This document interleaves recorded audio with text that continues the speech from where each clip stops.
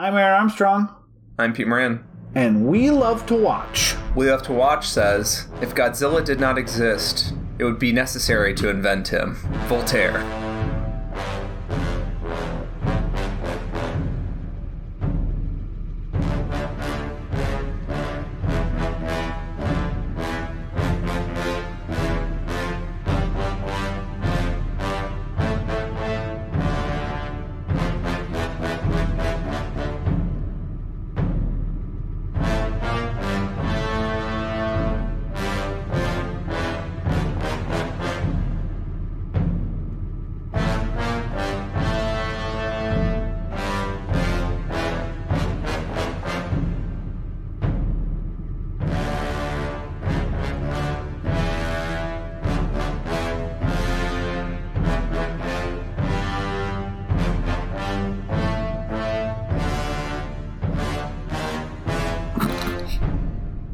Peter, that is what happened. It's literally the plot. That's literally what happened. They go, you know what would be really good right now? A Godzilla.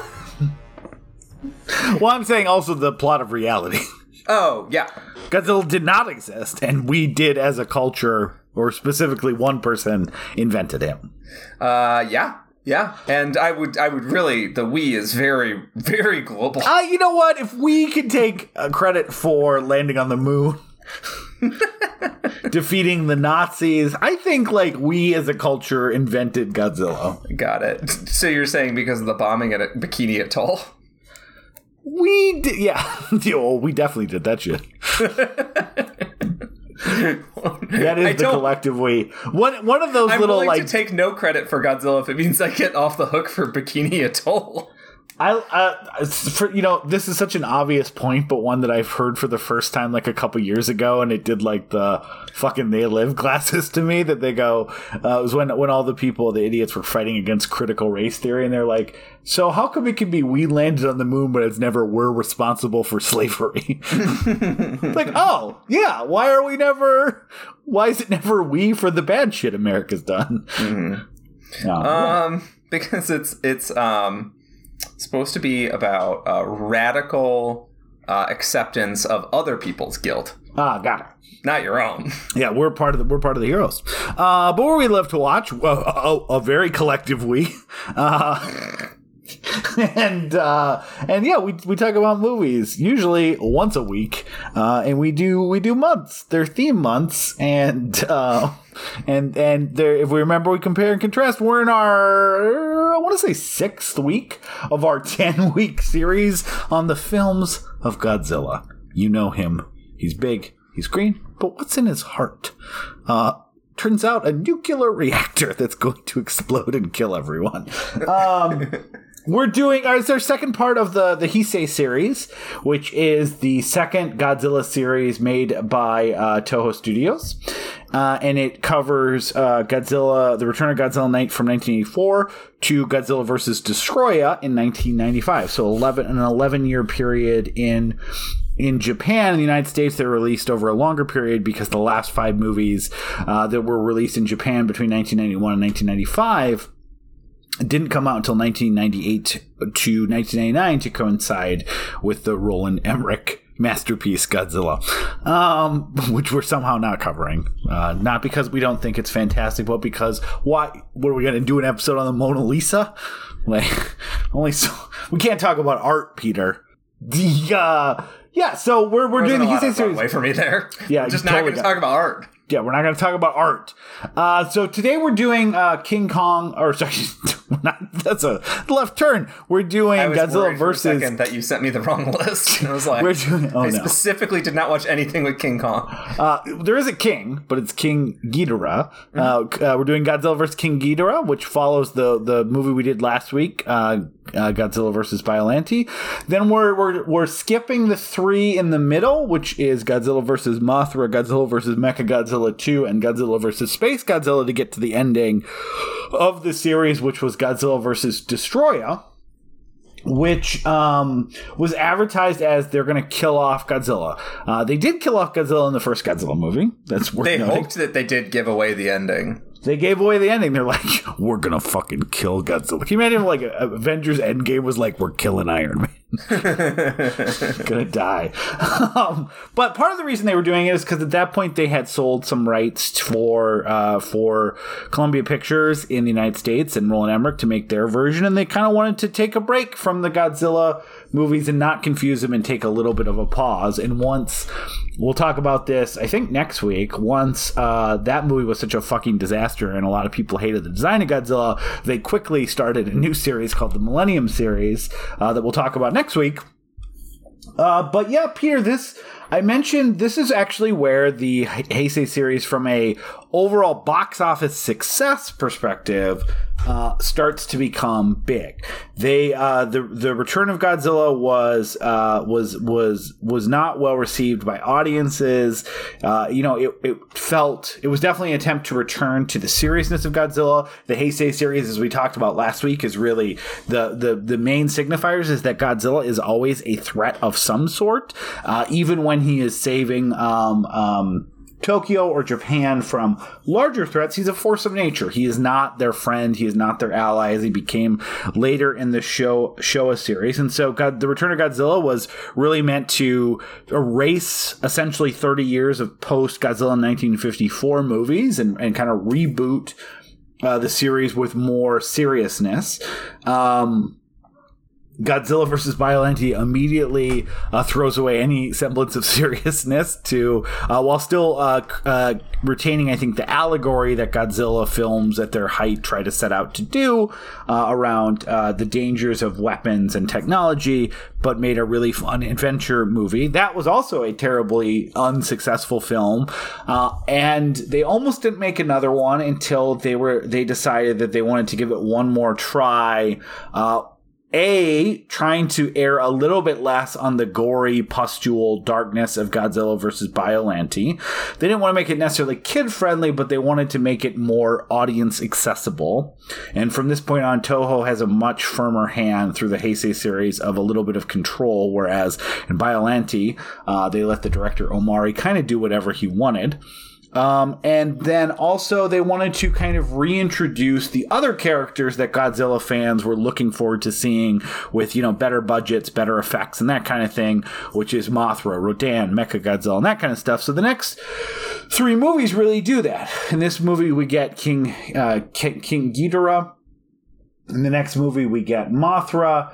In the next movie, we get Mechagodzilla and Rodan, and then it's not till the last two movies that they go back to kind of introducing new monsters through it. So we can start a little bit with. So I know, Peter, you were pretty fond of the two movies last week. I've said the Heisei series as a whole is really my favorite of the Godzilla Toho series. Saying the Reiwa series feels a little bit cheating because it's just Shin Godzilla, but Shin Godzilla that Reiwa series so far has the best success rate of 100%. But just because I really like the consistency of character, I like that it feels serialized without being boring serialized, and I like that every movie really focuses on Godzilla as a threat. And again, the costumes never look better. Like I really love the series. What did you think of both King Ghidorah, which really goes back into Showa era silliness from a plot perspective, and Destroy It just from a Are you still enjoying watching all these Godzilla movies? Oh, absolutely. And it was weirdly refreshing to go back to that Showa era silliness in King Ghidorah. Though I think that so far in the Heisei series, I like King Ghidorah less than the first two movies. The Destroya is insanely good. Like that is probably like a top 3 or top 5 Godzilla movie. 100%. Yeah, it's top so 5 fucking good. Yeah. The fights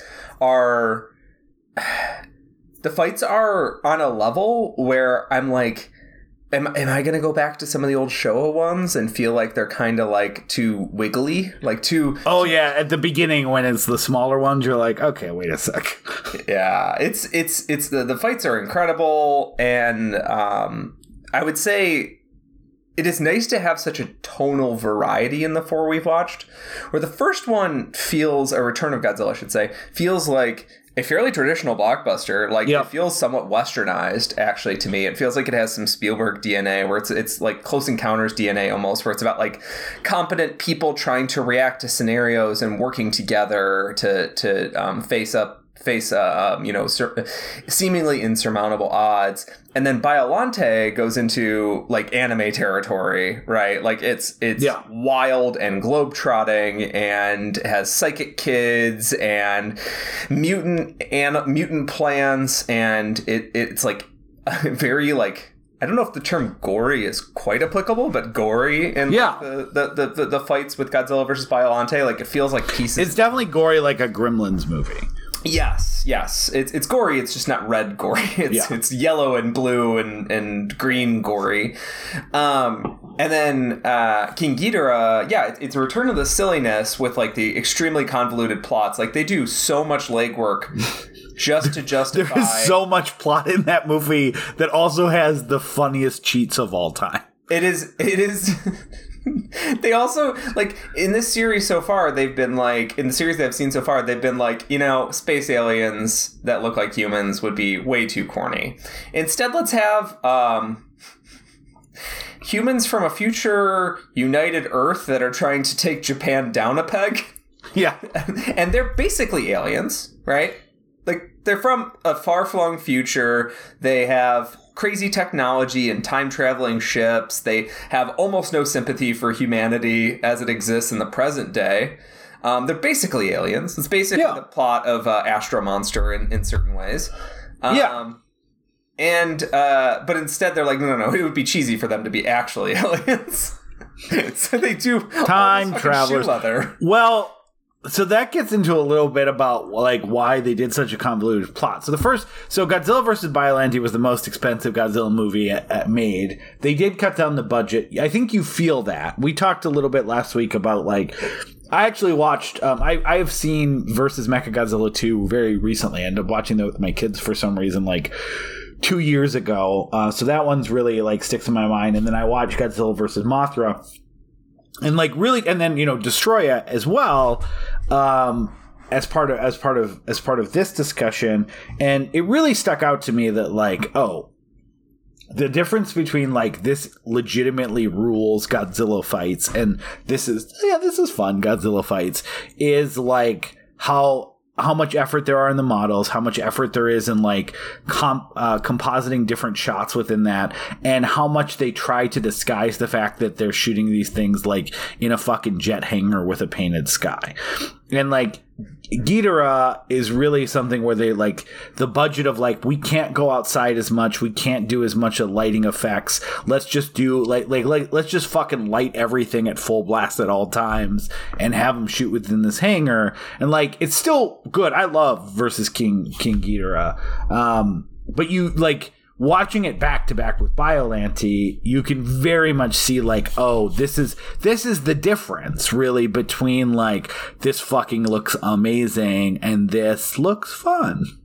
Yeah, it feels like a retreat in a sense, because it was consciously an effort to go back to like what was working before. But what's funny is you talking about me reading some of the drama around the creators being concerned about the Showa era getting into too much of the kiddie like corniness. Yeah. And then like by the end of the series, like the last two Mechagodzilla movies, which I like love, they are like, they have in the Showa, at least among the Showa series, they have Godzilla getting bloodied and parts getting ripped off of Mechagodzilla. Like it does have a sense of consequence on the models. Yeah. And one of the reasons that the Heisei series so far has been so fun is that I'd say in terms of model work, in terms of the actual physical models, the vehicles and stuff are obviously an improvement. The buildings it's a mixed bag. On average, it's a much higher bar. But nothing tops like the castle in King Kong. Nothing tops that. But like, the average building just looks much better and crumbles way better in these movies. Yeah. But the biggest improvement is that there's a sense of impact on the suits that connects you with the damage being done. And when Godzilla, sometimes in the Showa series, there's moments where Godzilla seems to lay down because that's what dramatically is supposed to happen, not that he just got his ass beat so bad. Like, they're both beating the shit out of each other. In this, it's like if Godzilla lays down, it's because he got bloodlet so bad in the previous action, and he got fucking laser blasted so bad in the face in the previous action that you're like, yeah, man, it's probably good to just take a beat. Whereas in the Showa movies, like, to go back to the wrestling thing, we're just going to keep touching on. In the Showa era, like, sometimes Godzilla just kind of take a spell, or King Kong just kind of is like, forget it, and just kind of walks away from a fight, in the way that, like, would happen in a wrestling match where, like, well, yeah, dramatically, like, we're, halfway to a commercial break, so this would be the good time for you to, maybe, like, take your lickings so that people can see you get back up. Like, people want to see Godzilla get back up after getting his ass handed to him, right? Yeah, you're. That's a good call. We talk so much about how the fights in the Showa era a lot of times feel like wrestling matches, where first the bad guy wins, and then the good guy comes back for revenge, and there's happiness when they do a good move and hurt the other person, and these don't feel like it throughout. Even the ones, Peter, that you're missing as part of like this overview, like it feels like two monsters crashing into each other, and sometimes that, depending on the monster design, the way it's shot, it feels better than others, but it's not meant to be like two wrestlers doing a match with a lot of spectacle for the audience. And I think watching Biollante and King Ghidorah so close to each other, it definitely provides a very interesting point of comparison, because like they're directed by the same person, they're edited by the same person, the cinematographer is different, but otherwise there's a ton of consistency between those two movies, with the exception of like trying to make a movie that's a little more accessible from an audience perspective and has more fantastical elements, and then also wanting to again tap into trends that were really popular at the time, which is actually a good segue into like the making of the movie. So we talked about Biollante not being very successful. Do you know what was huge in Japan in 1989? That actually beat Biollante at the box office? No, what?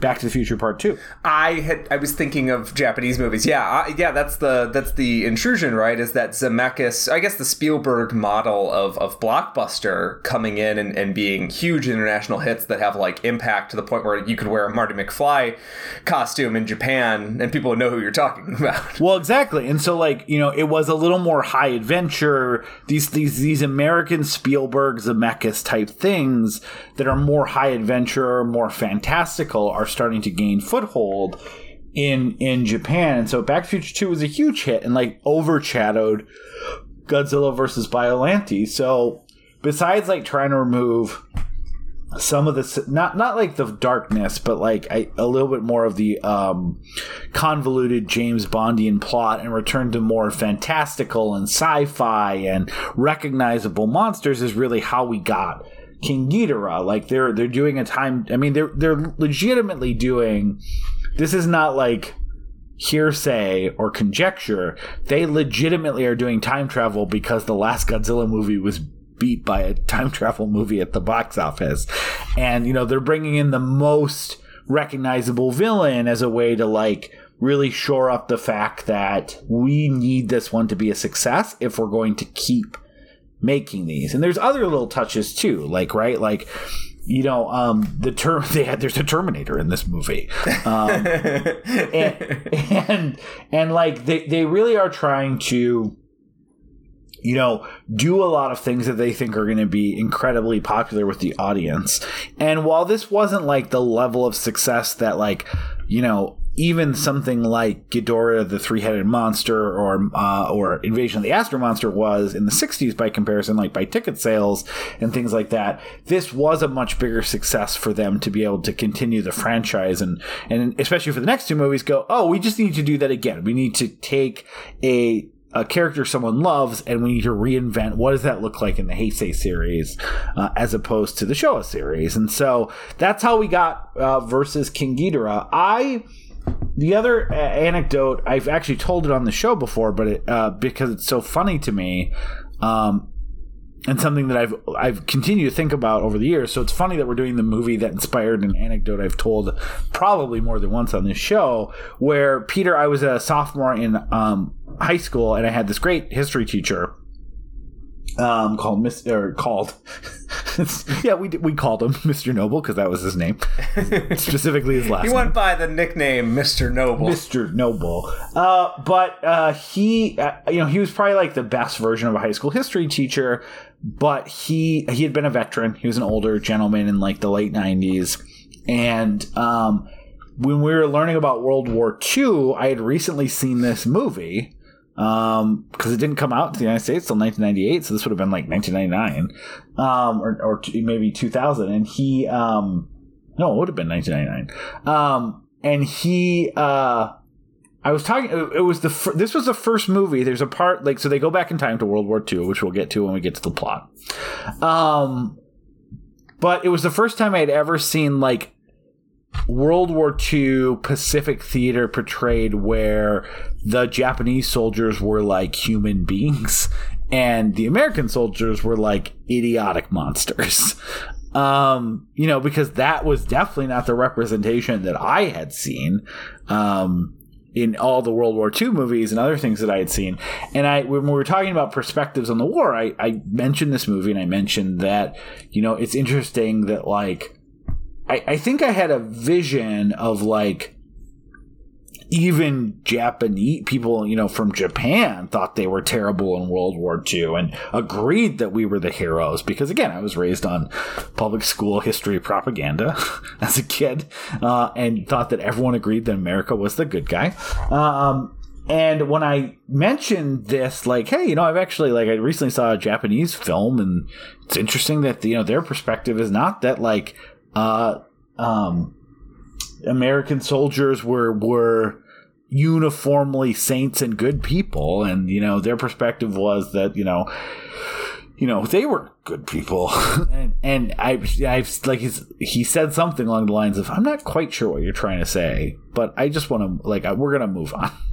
But yeah, that was this movie that this was the first movie, Peter, where I watched and I'm like, oh, interesting. Do other countries have a different idea of what America is? Man. Yeah, I mean, it probably seems incredibly precious or something, like the idea that, like, but I mean, I was 15. I had no idea that, like, the entire world didn't see the United States as just a good guy, like a good force. I knew a lot about World War II before the age of 15 because I watched an insane amount of History Channel and then read books and such. And the thing is that History Channel has a conservative bent, and I didn't realize that at the time. I took the word history to mean history. And then a lot of the books that I was reading maybe didn't have conservative bents, but they were the books that sell well and end up on the New York Times list about World War II and are like exciting stories are about U.S. soldiers ending up in Europe, missing their families, being scared to die on another country's soil, and yet, fighting through the chaos. And the focus, mostly in that era, the focus for a long time was away from the Pacific. Because the Pacific theater is where World War II got murky for, you could find a lot more categories wherein the U.S. acted more horrifyingly, particularly if you look at what happened in the Philippines. Like, we were the bad guys in the Philippines. I assure you. 100%. The Japanese were also the bad guys, but you can have two bad guys. But the finding out about these things, like, you kind of had to, like, dig for them later, and that's a big problem with, like, American history. So having, like, any exposure to that before the age of 20, I think is pretty good. Before you hopefully take, like, a college level history class. I still remember my first college level history class. They're just like, so this is, a lot of what you learned is bullshit. We read Democracy in America by Tocqueville. Mm-hmm. which like the French like historian or whatever in the 18th century, it's like, we're gonna learn what America was like while it was happening from other countries' perspectives. And you can tell that we lost Korea because they don't talk about it, and you can tell that we lost Vietnam because when they do talk about it, they talk about My Lai, and they talk about how vicious the Viet Cong were and how we were forced to resort to such depravity, and like our colonialist visions of how the war went are always tainted by, well, we didn't win because. Yeah, we're sore winners and sore losers, which is a fun combination.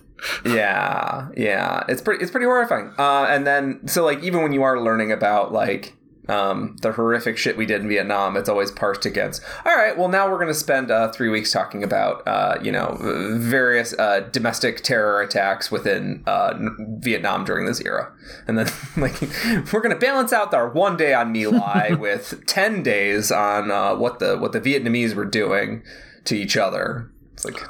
Yeah, we're kind of off topic. But the point is that American colonialist perspectives are... like so ingrained in our history books, even ones not written in Texas, that we are very often like blinded to stuff like. Well, it's just the dehumanization, right? Like if we're the good guys killing bad guys, we don't want to humanize the bad guys, and so yeah. And that kind of like the perspective of any other involvement in any other war from other countries told through our perspective, which, like I said, was seeing this movie and seeing that I'd never seen a Japanese World War II movie or one that even featured it. So like, the concept was new to me and I was fascinated by it, as opposed to, thankfully, I guess, like, what? How dare they? America! What's interesting to me is that like the director was accused of being anti-American, and he responded by being like, no, I love America. But I think like the movie... They made Back to the Future too. Yeah, the movie is... the direct inspiration for this movie. This movie is not anti-American, I wouldn't say. I would say recognizing that a war happened is not necessarily anti-American. Having a one instance where the Japanese win a battle in a movie that might get seen by Western audiences is not anti-American. I will say, though, it was accused of Japanese nationalism because because of the. And remember, I didn't joke, but I mentioned like there is some weird stuff about like that Japan eventually buys Africa and Australia. Yeah, so that was going to be my next point, is that we're in the past two movies, I was getting these hints of sort of. These movies becoming more nationalist in a time when nationalism was kind of on the rise in Japan, and people were feeling more of a sense of patriotic duty, and they came with a lot of the same things that nationalism comes with in other countries: xenophobia, fear of outsiders, Japan first style policies, trying to push back against Western influence, not because they were sick of Americans being stationed in Okinawa and causing horrific issues, or Americans having war installations in Japanese waters, none of that, but because we should have big military presence there. We should have the big ships. The Japanese Defense Force should be much larger. And I was getting those hints in the past two movies, and I called out in the last episode. And here it kind of comes home in a way that I think actually registered as a controversy. At least among Western audiences, because Western audiences are like, hey, you can't say that you won one battle. Like, it's so dumb. It definitely feels like it's not nuanced. Like, the real nuance there is that it's about the movie's about nationalism. Yeah, the plot of the movie is that the Earth force is basically unable to stop. They're unable to stop Japan in the future because Japan is so powerful they've outlawed nuclear weapons, which also is this funny thing of like, we just had a nuclear weapon, we could really take them out, but they've outlawed it and we're out of luck. And so they go back in time to, again, they are the world government. They do want Japan to be successful, but not so successful. So their goal is to flatten all of Japan except Tokyo in 1991, and then help rebuild it in a way that ends up not let it get out of line too much.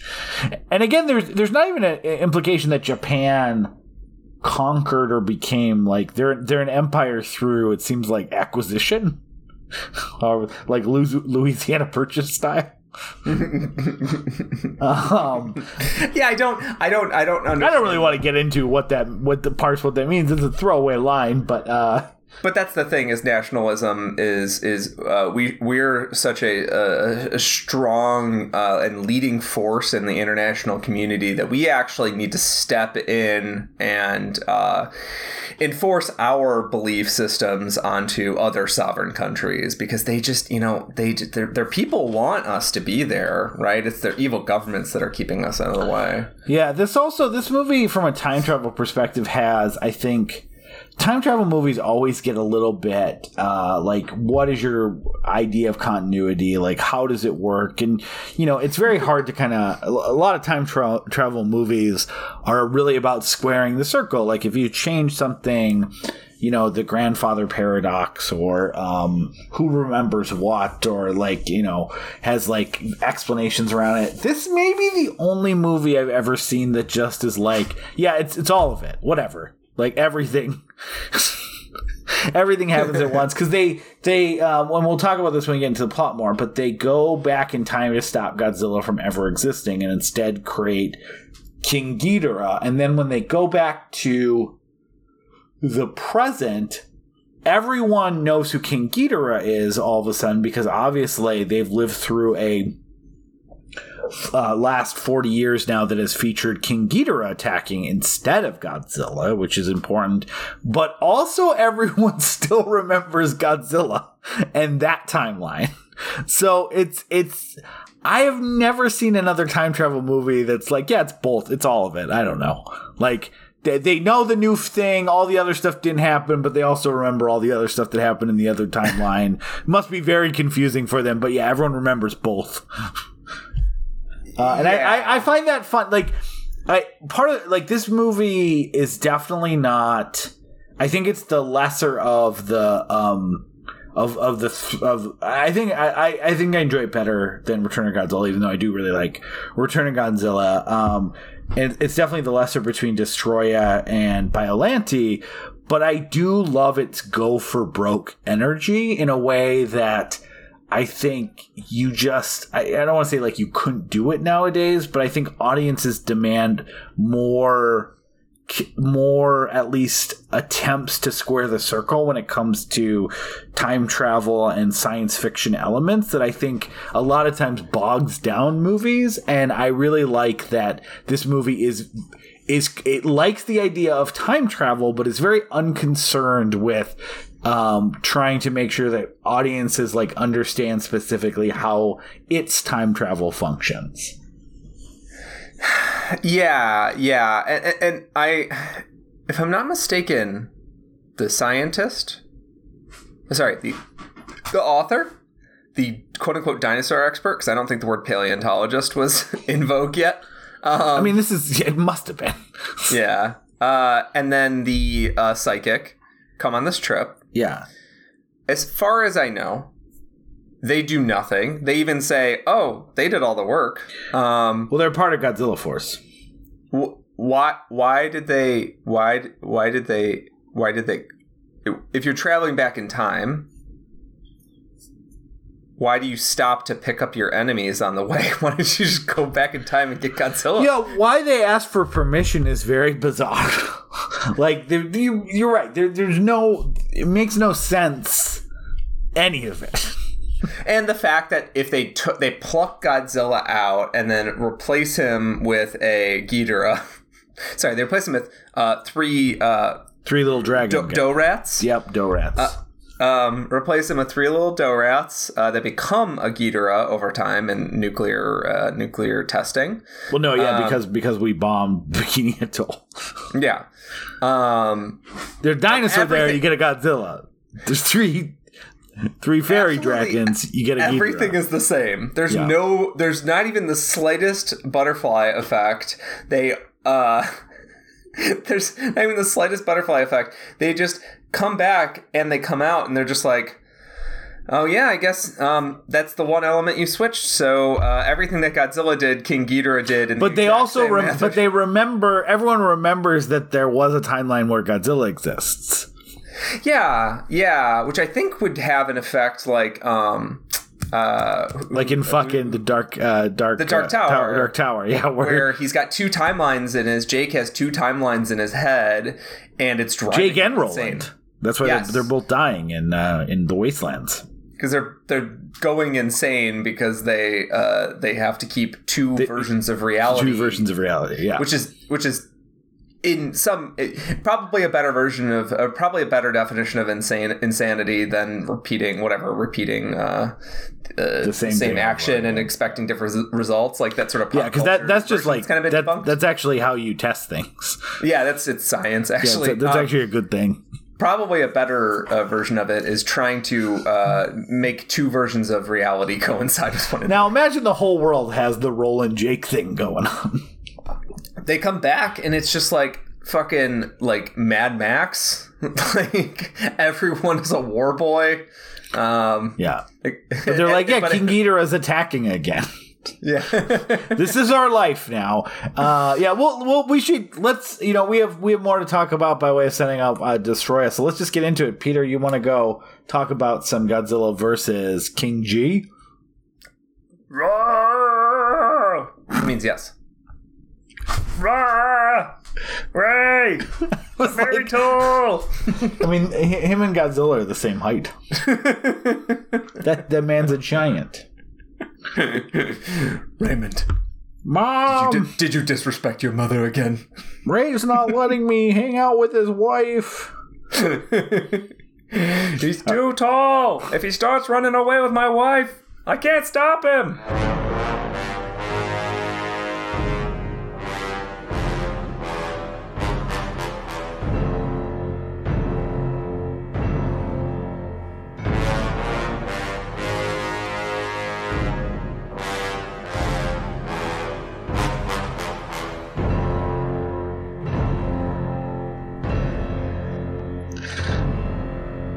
Yeah, you should. So, Peter, do you want to do... Which one do you want to do? Please give me the other one. Destroya? Give me Destroya. Sure.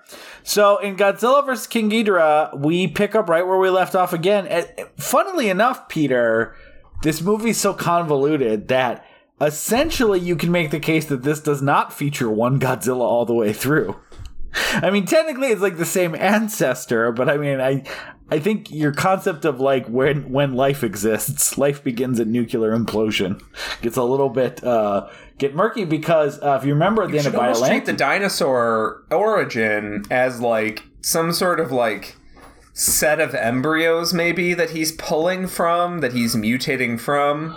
Like it's almost like the dinosaur that Godzilla mutates from is like it's his parent. It's his fate. But there are differences. Yeah. We'll get there. But in the end of the last movie, after his fight with Biollante, Biollante was made with anti-nuclear cells, and that has kept him at bay in the ocean. He is underneath the ocean, can't get out. Everything good. People are excited, and all of a sudden. It actually starts with a great little cold open where like it's like the year 2204 and like they're like panning the surface of like looks like the ocean, and you see King Ghidorah with his middle head missing, and they're like, yep, that was from when Godzilla and King Ghidorah fought, which is a fun little like in media res like opening. But anyway, so you're seeing Earth. Godzilla's doing fine. Nothing much is happening. But all of a sudden, they're spotting UFOs. They're also they're starting to spot UFOs that are landing, and there's a little bit of that, which really calls back to Invasion of the Astro Monster. And then separately, there's a science fiction author named Terasawa, who's writing a book about monsters. And he learns that in the Marshall Islands and the Gilbert campaigns of the war, that there was reports of seeing dinosaurs, essentially. And one of these soldiers still alive. His name's Shindu, and he confirms, yep, not only did he see God's dinosaur, but that dinosaur essentially saved him from getting hurt. So so you have like these UFOs showing up, and also what's kind of like, again, this happens in one of the Showa movies, Peter. It's a little odd at like this guy Shindu is like a social pariah in some ways because he insists he saw a dinosaur, and everyone's like, bullshit, old man. It's like, this is a world where Godzilla exists. He's a combination. He's like if a Vietnam vet saw Bigfoot in Hanoi. Yeah. Except that if there is an even bigger foot who has been terrorizing things for 30 years. This is 100%. Shut up, Grandpa. It's in what's the one with the just the north? It's Godzilla versus Mechagodzilla, right? Where there's that the kind of dinosaur guy that exists, or is it Terra? It might be Terra Mechagodzilla. I forget, but no, it's Terra Mechagodzilla. Because remember, there's the marine biologist who's like saw a dinosaur underwater, and everyone's like, "Are you fucking kidding? A dinosaur?" Which is this is after like 30 years of Godzilla showing up every year, going, "Hello, everybody, high five," and fighting countless monsters, and they're like, "Whatever, dude. Dinosaurs are gone." One of the advantages of this series is that someone can say, "Hey, there's a fucking UFO doing weird stuff out there," and people go, "A UFO? All right." Yeah. Exactly. It is very silly, but yeah. You don't have to spend 8 minutes being like, so are you telling me that the conspiracy theorists are correct? And then the movie spends 8 minutes humoring the cynic. Like, no, just get to the part where the UFO. We know it's true. So steals Godzilla. So the science fiction author, he basically theorizes, like, Terasawa's like, hey, you know what makes sense? If we did a bunch of nuclear bomb testing, I bet that the Godzilla that we know, which, again, not the same Godzilla from the 1954 movie, the Godzilla that we know that reemerged in Return of Godzilla, that was actually like there was a dinosaur that was in Lagos, and that's essentially what happened. And meanwhile, the UFO lands, and the visitors they find out are not aliens. Did you catch, Peter, what the name of the people from the future are? What they call themselves? Earth Unification? No, that's the government they work for. But what they call themselves, like, as a race? Germans. Definitely some Germans in there. They're very white and blonde and bureaucratic. No, I did not catch that. The Futurians. Oh, I would have written that down if I had caught that. Yeah, that's pretty funny. Pretty good. Do you think they say it in the present for them, or do you think they call themselves the Presentorians? Yeah, they're Presentarians. Presentarians, not to be confused with Presbyterians. Yeah. Oh yeah, no, I'm a Presentarian. I live in the present, but when time travel was invented, sometimes I'm a pastitarian, sometimes I'm a futuritarian. But yeah, it's relative to the people you're visiting. Yeah. Because... yeah, why don't you go back and say, I'm a presentarian and you're all pastitarians?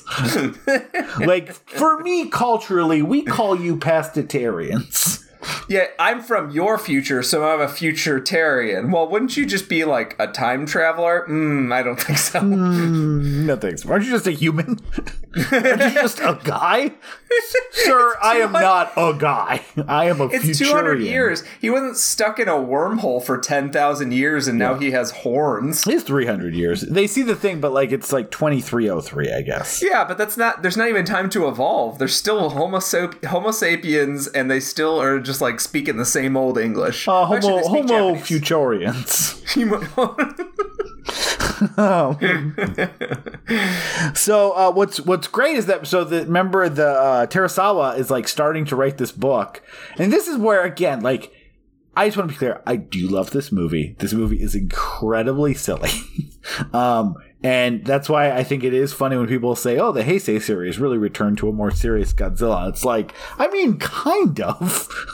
Like, serious compared to the Showa series in some aspects, but not so serious that they don't. So they travel back in time 310 years, mind you, effectively. And the first thing they do is they hand this dude a finished copy of his book to prove that they're from the future. And they're like, hey, we read your book and we know where Godzilla comes from. So, hey, as long as we got this time machine, just hang it out. Like, we're not using it.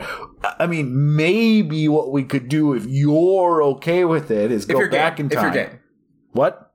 If you're game. It doesn't run on like blood of 1990s people. Like, they could just skip. They could have just skipped all of this, yeah. And then had the psychic actually have, that's the other thing about the particular set of movies you chose. So one quick point. This movie is absolutely like Showa type silly. The other movies are way grimmer in a way that like I think exhibits a new age. I'm not sure if Space Godzilla or the other ones are different. I haven't seen them. I don't think anything's as batshit like convoluted as this one. I do think though that like, you know, Godzilla versus Mothra, there's also a Batra, and like who's like the evil version of Mothra, and there's old prophecies that they're of Batra. I think that's an antibiotic I'm allergic to. Yeah, Sulfa, Batra, and Mothra, the three major antibiotics for liver failure. So I mean, I do think, and like there's a Fire Rodan and a Mechagodzilla, like Space Godzilla is like kind of long and boring, but it is like, I think that we have a return to Showa era plots, but not Showa era tone, if that makes sense, within the next few movies. But here's what I'll say.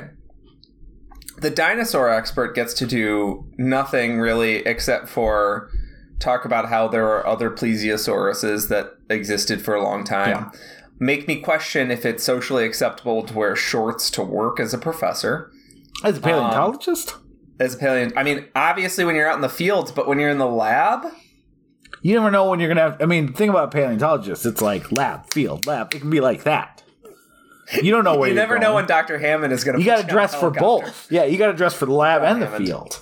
Yeah. Well, that's when they hadn't invented the What if you got to go back in time to Lagos? Did you have a zip-off era? Oh, yeah, it is a buff era. I'm going to be honest, I kind of miss them. Especially now that, like, I don't know, like, I kind of miss them. The problem is that, like, they looked okay in short form, and they looked incredibly silly in pan form. And also, if you're doing short form, theoretically, you were walking around and you said... This is too hot for... I've got too much pants. I could go for 50% less pants if I'm being honest. I need less pants, but I also want to carry around 2 pairs of pants. Two parts. I'd like to carry 25% of my pants in this pocket and 25% of my pants in this pocket. I wish they made that the other way, where you could zip off and then like pull out, and then you're just wearing the bottom half. So yeah, that's the thing is they have to be the cargo shorts version, so you have somewhere to tuck it, and then you've got like, I don't know, some sort of flotation device in your in the top of your thighs. It was weird because when you had the pants version, you just had this thick zipper around the knee, and it's like, I hope I don't have to kneel for any reason because I'll have to go to the hospital. Whoops, I fell and I'd broken my knee because I landed on a hard metal zipper.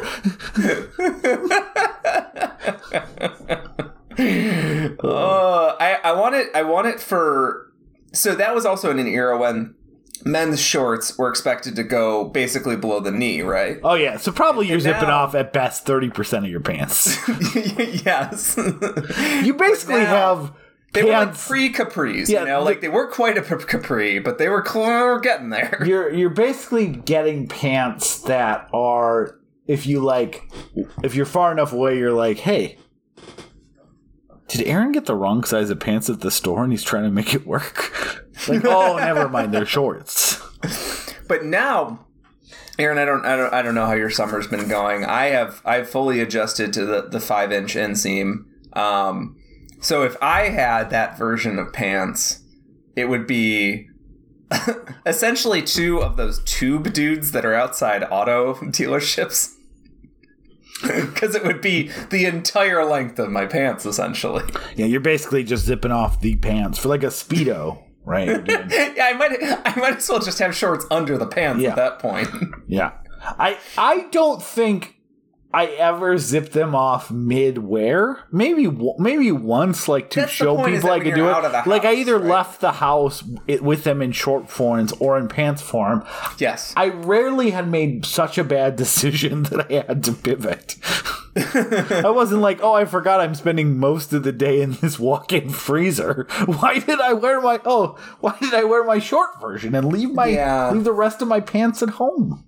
It also comes back to my overall point, which is that if Indiana Jones didn't need cargo shorts, you certainly don't. And if They got Indiana Jones in the next movie, just FYI. I remember a lot of old prophecies. I'm not kidding. There's an Indiana Jones.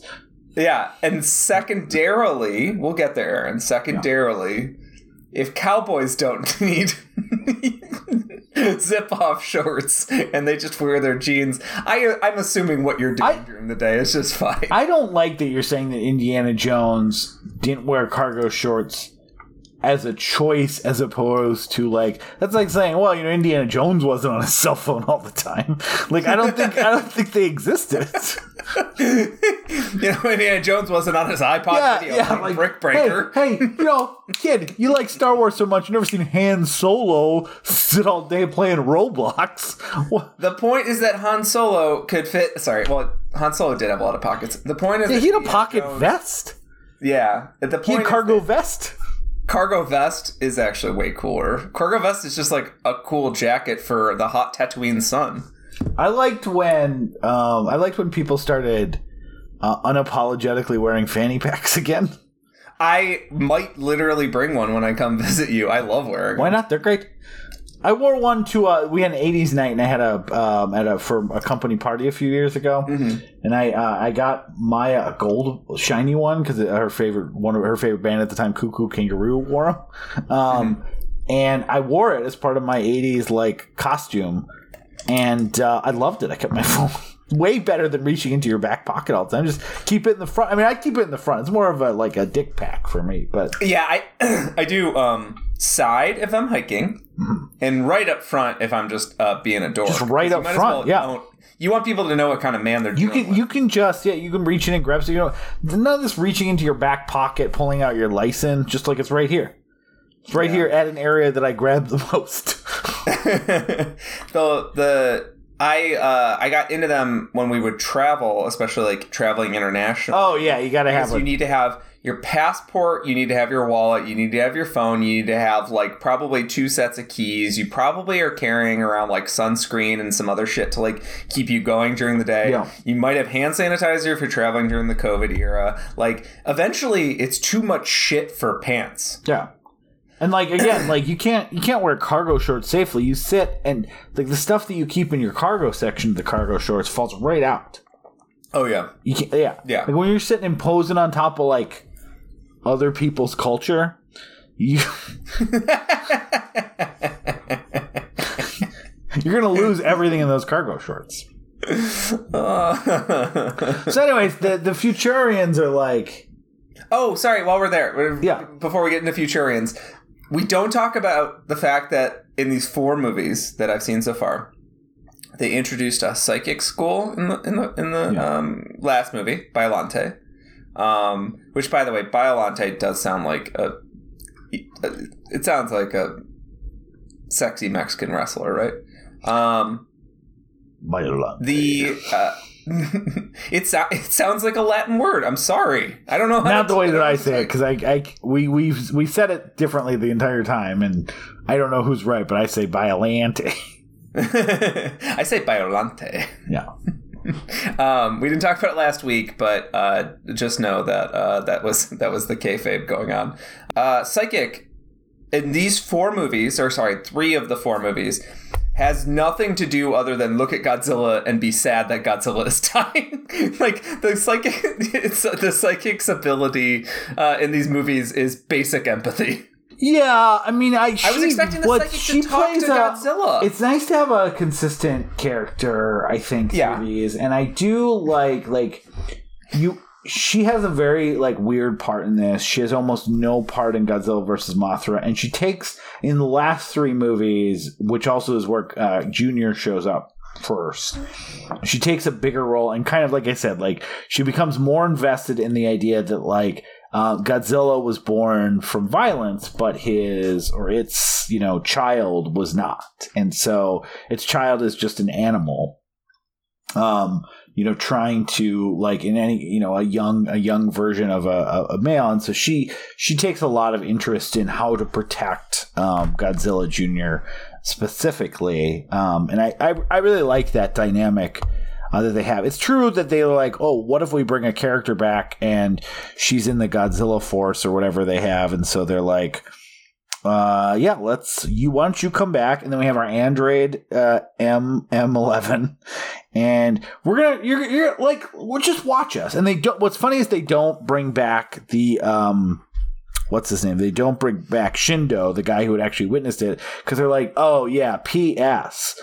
2 people can't exist at the same time at the same 2 different. The same person can't exist at the same time with another version of itself. Can't do it. We're gonna bring the guy who writes the book. We're gonna bring Miki and the professor and Gilligan, and everyone just get on the ship. That'll be good. And they introduce them to the little the Dorets, right? The Durets. They are Ewok gremlin bats. They're so bad. In their do-rat form, and they're they literally are in the movie for I'm going to say 15 seconds total screen time. Yeah. They're just like, oh, cool. They're little flying dragon friends. The future's weird. Anyway.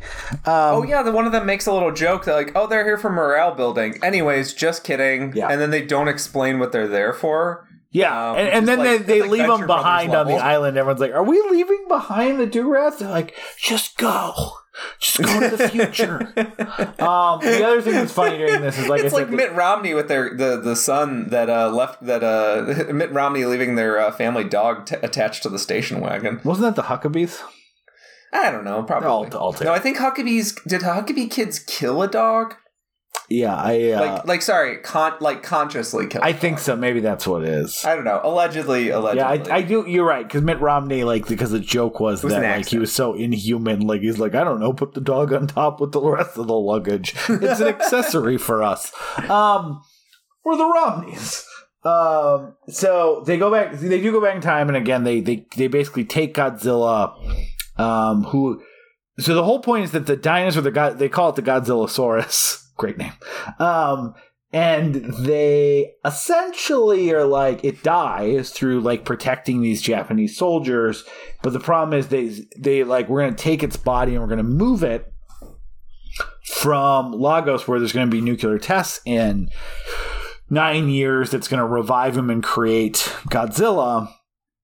And we're going to move him to the Bering Strait, where his body can just sink to the bottom of the ocean, and that'll get rid of Godzilla. That's their whole thing. They leave the Durats behind very suspiciously. The other thing is, this is where we get a little sense of the American Navy. Peter, did you like or dislike the Spielberg joke? At that point, Molly and I were cringing so hard at the performances that I told you it's like they were like, can you speak English? Literally the only thing that matters. And they speak English like they hired Australian actors and told them to do their impression of John Wayne. Yeah, speak phonetically. Yeah, so they but the joke is that when the Futurians drive their ship, this American captain or whatever sees it and he's like, "Holy shit, a UFO! I gotta tell people." And his captain's like, "Do not tell people. It will be crazy, but I'll tell you what, you can tell your son about it someday, Mr. Spielberg." So stupid. But I mean, it fits with what this movie's doing. So they go back and immediately they're like, "Hey, no one knows we've never had a Godzilla attack." And then the city's under attack and they're like, "What is it?" And some people run by and they're like, "It's Ghidorah," because the Durats being left behind when the explosions went out, the H-bomb testing, they made Ghidorah. So now Ghidorah, who is much more of a dangerous force of nature than Godzilla, is just doing, I guess, his like nightly lunatic lightning strikes of the cities, and really just like you said, like destroying Tokyo. And you find out that the Futurians, this was all part of their plan, that essentially Japan has become too powerful in the future. There's no way to stop them. They don't want to kill everyone. What they do want is just to make Japan a part of the world government and not the most powerful nation on Earth in 300 years. And they couldn't do that with Godzilla, who, while was destructive, wasn't like malevolent. And so they replaced it with Ghidorah. So they start figuring out how they're going to, the government and the professor and Miki and everyone, they're like, how are we going to stop this? And they're like, should we essentially create another Godzilla? Could we do that somehow? And then in the funniest, like, yada yada in maybe movie history, they're like, wait a second. What if I'm still, Miki's like, I still sense Godzilla. That's kind of weird, right? And they and so like they're like, well, where were they dropped again? The Bering Strait. Let's look on the news, and lo and behold, the news notes that at one point there's some nuclear warheads that dropped into the Bering Strait, and Godzilla emerges right on time. This time, because it was modern day nuclear weapons, he's even bigger than he was before. It's just a giant monster and more angry and more incensed. And I do love, Peter, the reaction from the Futurians when Godzilla comes back. They're like, man, I guess in this time you can't drop a dead body anywhere without being exposed to nuclear radiation, because it's everywhere. Oh well. Like, they really are like, drat, that didn't work. We do have a time machine, but no other plans. They're like, yeah, but you still failed because you have a different monster here? Don't worry. Well, yeah, that's the thing. Godzilla is now angrier, bigger, and more powerful. It is, like I said before, that we never see Godzilla from the first two movies because he's underwater, covered by the anti-nuclear bacteria. So in essence, that Godzilla dies. This is a new one who's even bigger and angrier, and he, goes into Tokyo and rips the middle head off of Ghidorah, killing him. And then now there's a bigger problem, because even though they were trying to get Godzilla back to stop the Futurians and stop Ghidorah, this Godzilla is even more destructive than everyone else. So there's all these different shades of, like, the Futurians are actually psyched because they're like, this wasn't exactly the plan, but great news. This was kind of the plan.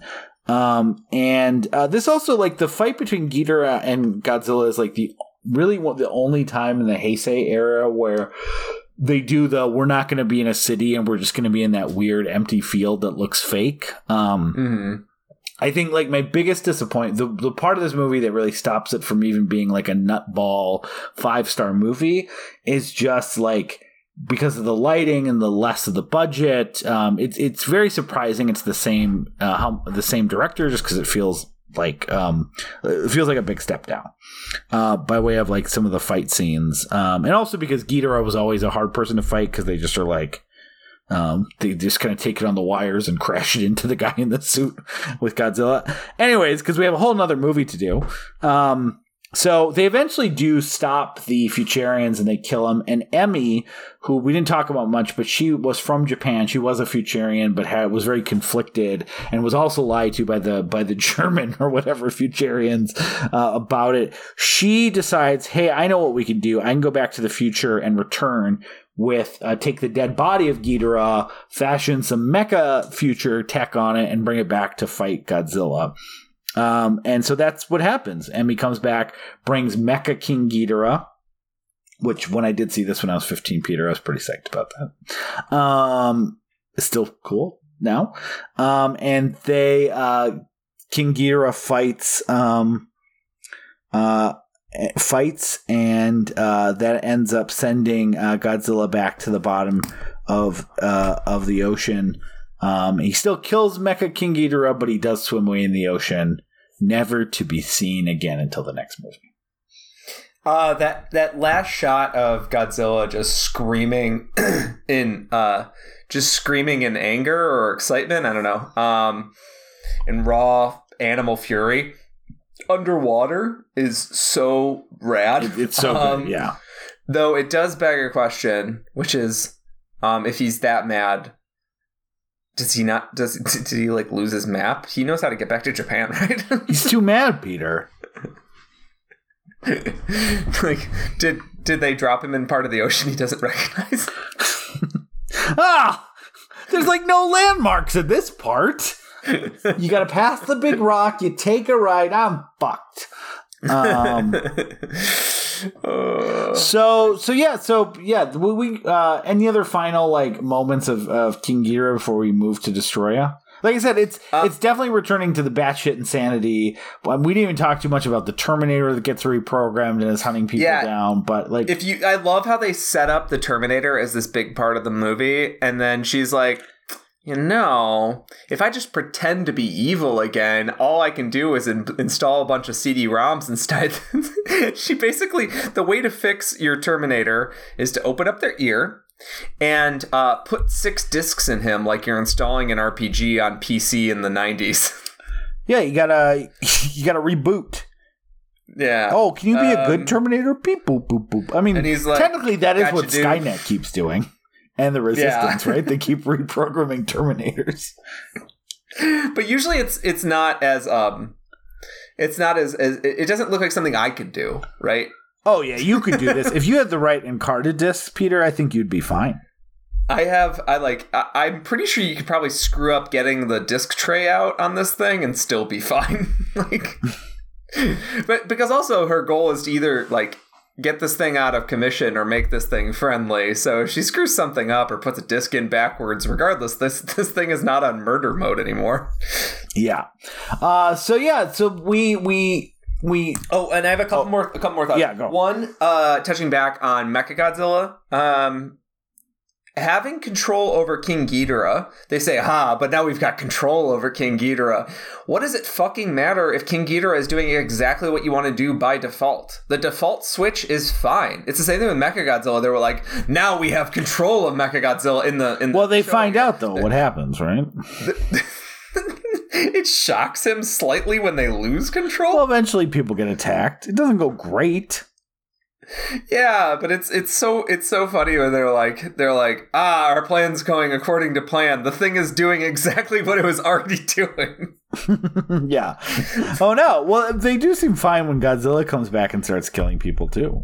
So like, mind control is a lot less intimidating or scary when it'd be like if I mind controlled you into watching John Carpenter movies. It's like, oh, okay. I mean, I wasn't going to do this today, but it's not uncomfortable. It's like, Aaron, you will play with your kids, and you will be online at 9 p.m. to talk about Godzilla movies with me. Do some work.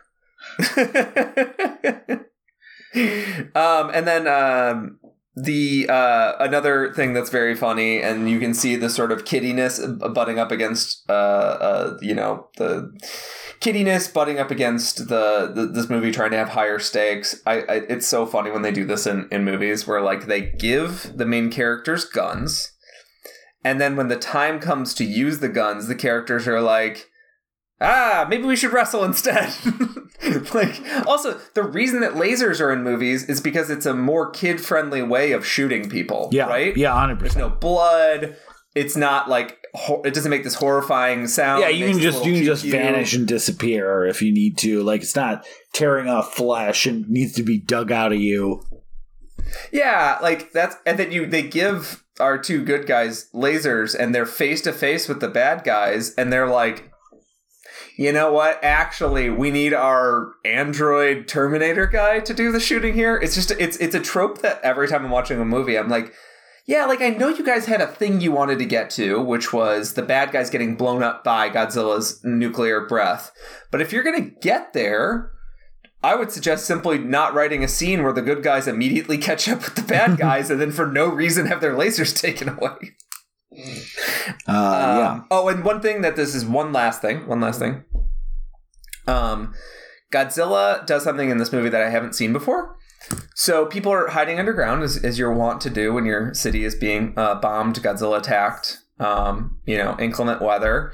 They go underground in a subway in Sapporo. And Godzilla accidentally steps through a subway underground and then trips like he fell in a gopher hole. Oh, yeah. And he has this, like, dad, like, God damn it, like, fall where he's, like, trying to catch himself on his elbows on the way down. It's very America's Funniest Home Videos. Also incredibly badass because, like, I'm so used to the city above getting leveled. I'm not used to, like, an underground level getting leveled. And you see, like, somebody running away as Godzilla's big fucking foot smashes through. It's so rad. Yeah. But yeah, this movie's sweaty as hell. Harkening back to Showa, though, is very charming. And I like that the next movie is... Well, hold on. We're going to get there. We got to at least, like, pause through the next three movies. I'm not going to get into details, but yeah. So this movie was successful. They decided to make another one. They do Godzilla vs. Mothra again. We're really picking up right after. Godzilla's still in the ocean. Mothra, as I mentioned, really goes to the Indiana Jones well. There's an explorer. It basically, like, has almost a mini Raiders of the Lost Ark opening, and they find these prophecies of a Mothra and a Batra, like two opposing forces that have existed. And the end of that movie has kind of Mothra saving the day by going out into space to remove, like, I think Batra's body, or before bad things happen. But you're really kind of picking up all these different threats, which again is why watching all these through, Peter, is a lot of fun. It's really the only series that does this. When we get to Terror of Godzilla vs. Mechagodzilla 2, like, there's Rodan's there. Rodan has, like, stolen an egg and imprinted that makes Godzilla's son. So, Godzilla does not fuck. There's a whole other weird scientific explanation why there's kind of a clone, younger, non-birth through, like, nuclear fire version of Godzilla. But also, like, the opening of Godzilla vs. Mechagodzilla 2 is pretty cool because it shows, like, the wreck of the divers go down to recover Mecha Ghidorah's body, and they take that tack, and over the last couple of years have been building a way to defend Earth from Godzilla with Mechagodzilla. So it's less of the nefarious, like, alien plot and more of a, hey, remember that future tech they left in King Ghidorah? We should use that as a way to protect ourselves against Godzilla. And then you have versus Space Godzilla, where Space Godzilla is born from some of the Biollante cells that went up into space and Mothra cells and other things and made this monster intent on destroying people. At that point, Godzilla and Junior are on a place called Birth Island. That's the only one of these that I think is just... I like it conceptually. It's just really, it's longer and it's boring, and there's a lot of, like, island scenes. It is the one that I think if Godzilla vs. King Ghidorah really harkens back to, like, Invasion of the Astro Monster Showa era, I do think Godzilla vs. Space Godzilla, like, harkens back too much to, like, Son of Godzilla, like, kind of boring on Monster Island. But yeah, I like seeing monsters, so, like, it's still 3 stars, but it's not all that interesting.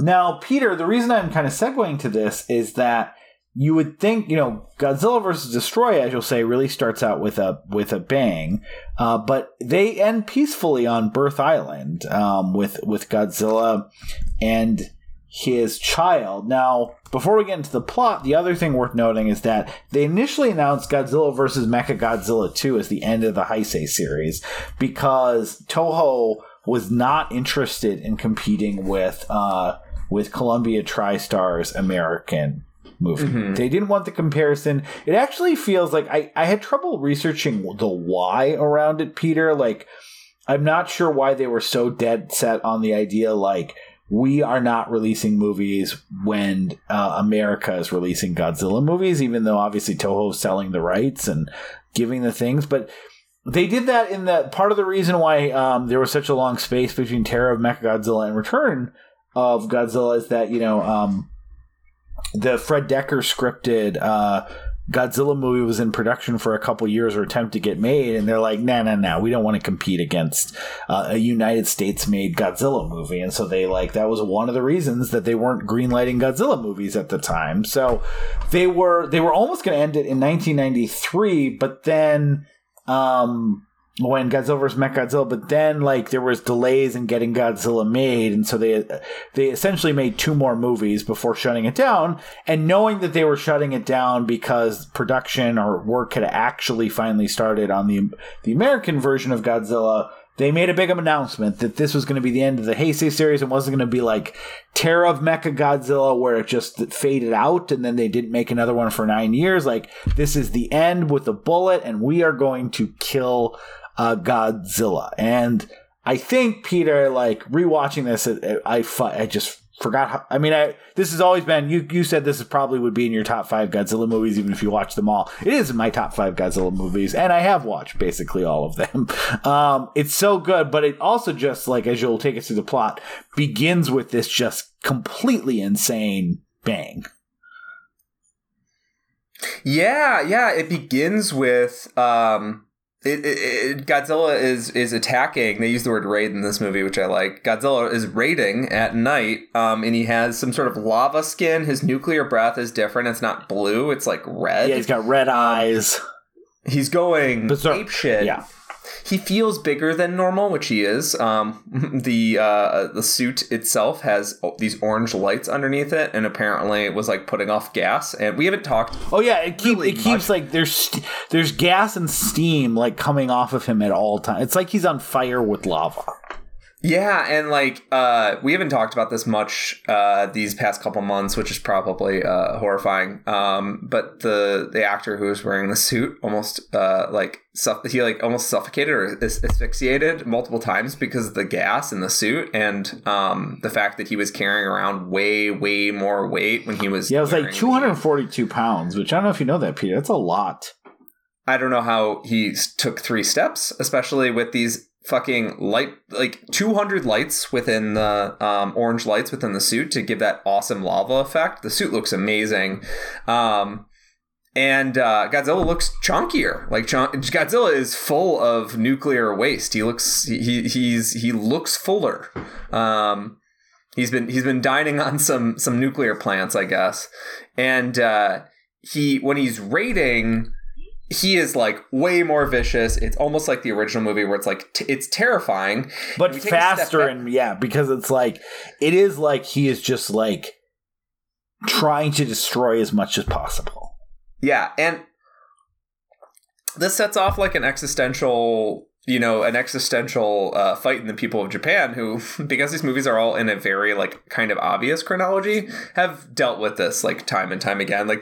This movie is more of a Japan trotting kind of movie because the past 2 I think are kind of Japan trotting because they kind of have to be. Because you can only destroy Tokyo, it's Tokyo proper so many times before there's no more buildings left. Well, and Miki is what the fuck is going on? They were getting to a point where so in Godzilla vs. Space Godzilla, Miki saves Junior, and Godzilla has a chance to destroy her and kind of he doesn't do a tip my hat to you, milady, but he there's a recognition that this human saved something that's important to me, and you're almost going back to I think of all Godzilla movies, if they go on long enough, and sometimes it's just a couple movies, kind of tip towards like, yeah, but don't people like Godzilla? Like, isn't he kind of okay? And so that's where like you're left with Space Godzilla. They're on Birth Island.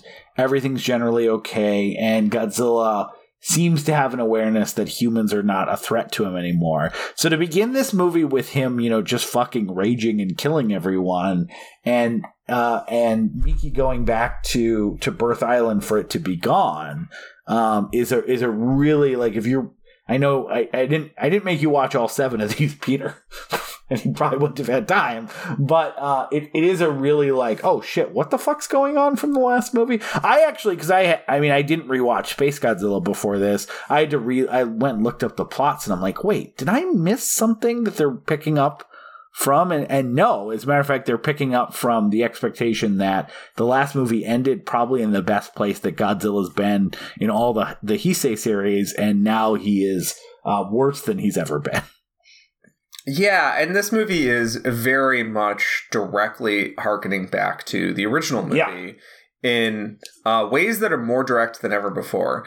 So, some of the main characters, there's a scientist making this sort of it doesn't make sense. He's making this like micro oxygen that he thinks would change the world because it would make things more efficient.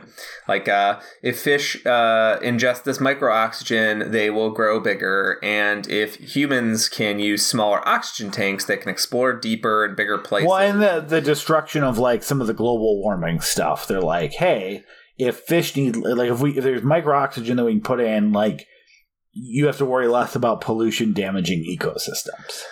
Yeah, and it's very funny. Like, an interviewer is basically asked the question that the audience is asking. Like, don't you think this could be misused? And then the scientist, Dr. Ijuin, says, I doubt humans would be foolish enough to use this as a weapon. Yeah. Which is just such a funny like contrast to Dr. Serizawa. Well, which they're directly calling back to that. Like, they call that scientist on his bullshit. They're like, but hold on. They're like, walk me through. If you can shrink the size of oxygen cells, couldn't you eventually shrink it so small that you would, I don't know, destroy oxygen like what Serizawa made? Yeah, and this immediately sends up flares with some of the scientific community, notably Dr. Yamane's ancestors. Yep. So Dr. Yamane in the original, they actually bring back the actor who played Emiko, his daughter. Yep. She has like a moment of being like, hey, audience, I'm with you. This is fucked up. Dr. Serizawa, who I had a good, close relationship with, I was engaged to, he very much did not want people doing oxygen destruction. Yeah, gave his life. Maybe? So, don't fuck with oxygen. And now it seems like someone on TV is talking about building an oxygen destroyer, like they might be one step away from building an oxygen destroyer. And then he also has a failed grandson. Yeah, it's very funny that they don't just make him a scientist. They're like, I think it's to make him more relatable to. Yeah, because he just like is a Godzilla fan, and then he's a Godzilla fan who has relations. He's the grandson of like of he's like, hey, I saw on the news you're making oxygen destroyers. I have a perspective. They add him to the team very quickly. Peter, in the 90s, if you want, it's .com boom, baby. You want a job, you just go say, hey, I want to be part of the Godzilla task force. It's fine. The G-Force, yeah. Not to be confused with the Gerbil Force. I constantly was confused. I could not follow this movie. It's like the G-Force, after being gerbil based, eventually hired humans. I don't understand. Get it together, Hollywood. And then he is like, he did bad on his exams, so he's not technically a scientist. He's like a science fan, which like in an American context, I'm like, oh, so you're just bad at science? But in Japan, I understand like exams are like this whole cultural thing where like you can just be slotted for lower level jobs because you didn't, you had a rough you were depressed when you were 17, so you didn't focus enough on your exams. Okay, your life is kind of held back a step. Like, I understand exams in Japan are a whole thing. So I think this sort of makes him maybe like the Bart Simpson of this movie, where he's sort of a rebel a little bit. Like, oh, I didn't do well in my exams, but that doesn't mean I'm stupid. Here, I'm going to be a scientist for this movie. I'm a general fan of the dinosaur. Let me be a scientist. I guess pre-Jurassic Park, that would be less common, right? Like, someone who's just, like, actually studying dinosaurs and such. Yeah. But yeah, so Godzilla is getting more destructive, and if they don't figure out something... Well, they figure out what's going on, though. Like, by this point, they're like... So Godzilla is essentially, like, he's powered by nuclear power, and his heart is essentially a massive nuclear reactor, and it's about to achieve an explosion and then a radiation meltdown. But Godzilla is so much more powerful than a normal weapon. It essentially will create such a large explosion, it'll like functionally create a fire vortex that destroys half the planet. Yeah, and they have like a preview of what this would look like, this thermonuclear disaster where like all of Japan is engulfed in this like mushroom cloud. It's kind of a cool, I mean, it looks very like... Well, yeah, it's computer graphic, but it's charming in like what it's doing. Yeah, I think it looks pretty cool because of the context that we're operating within. And then at the same time, this oxygen destroyer somehow got out in the wild. And then it somehow created oxygen destroyer crabs. No. So that's actually so as they're talking about one of the things that's funny is that everyone's like, "Hey, this could be used as a weapon." It's like, I don't think they're going to use my oxygen miniaturizer as a weapon. They're like, "What if you miniaturize it all the way to nothing?" I'm like, well, we're still a few years away from having that level of technology, but the second that Godzilla, they realize he's about to have a nuclear meltdown, they're like, hey, the only thing that ever destroyed a Godzilla before is the oxygen destroyer. So then they go to that scientist and they're like, hey, could you, I know we were like being real dicks about it like literally 10 minutes ago, but any chance you could destroy the oxygen? Like make it super small so it's destroyed? Could you do that with your technology? He's like, I'm not going to do that. They show a lot of scenes of the original, like Serizawa and the Oxygen Destroyer too. Their take, though, Peter, is that actually, like, remember when we did Godzilla, I said that they do find an interesting way to bring back, like, Serizawa's concerns about using the Oxygen Destroyer, and that effectively that when this happened, it created these like they're these smaller creatures that basically learn to evolve in the vacuum of not having oxygen, and they in the same way like we see like extremophiles that like evolve in a different like world that essentially like because a little bit of like Jurassic Park life finds a way. There's these smaller microscopic that got larger and evolved creatures that learn to evolve in the oxygen free wasteland of the area that Serizawa poisoned effectively. So it does have that. So what I said is correct, is that the Oxygen Destroyer created crabs. Yes. But not the new one, the original one that killed the original Godzilla. Like, the Heisei series, the one thing that like you've noticed, like it doesn't try to square the circle by like why things are happening at the same time that other people are talking about it. We saw that in versus King Ghidorah, where it's like the second they're like, "Hey, could Godzilla come back?" They're like, "Oh, never mind, he is back because we thought of it and now it's happening." And like that's the same thing here. Godzilla's heart is blowing up, and then someone's inventing something that could be an oxygen destroyer. And then as they start talking about like what Serizawa would do with the oxygen destroyer at that, and whether they could use the oxygen destroyer to kill the new Godzilla that's all nuked out, at that same time, like the fallout from something 60 years ago emerges too. So it has very convenient timing. I don't really care all that much, but like I can see why you would have thought it's the new one that creates the crabs, because otherwise, it would be insane timing. Yeah. And so these crabs are rad. They very much remind me of like the hammerheads from BPRD Hell on Earth. Oh, yeah. I would be pretty shocked if that those were not a direct inspiration for at least some of the BPRD kaiju. Yeah.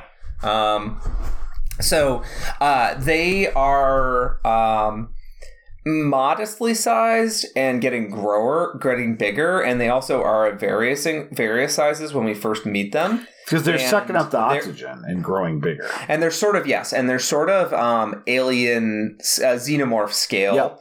And there's a whole Aliens riff where like a Marine team steps into like a darkened office building warehouse space and like lights them up. And then they get absolutely taken apart, which is, I think, one of my favorite recurring cliche tropes in all of media, particularly horror media, is like super competent band of Marines steps in and gets taken apart piece by piece. It's also heavily featured in like the Metal Gear Solid games. It's in all the Alien movies essentially. It's in Predator 2. Just in Jason X. There's a lot of movies where they do this. I love it very much. Where like they just have like gung ho guys just getting their limbs torn off.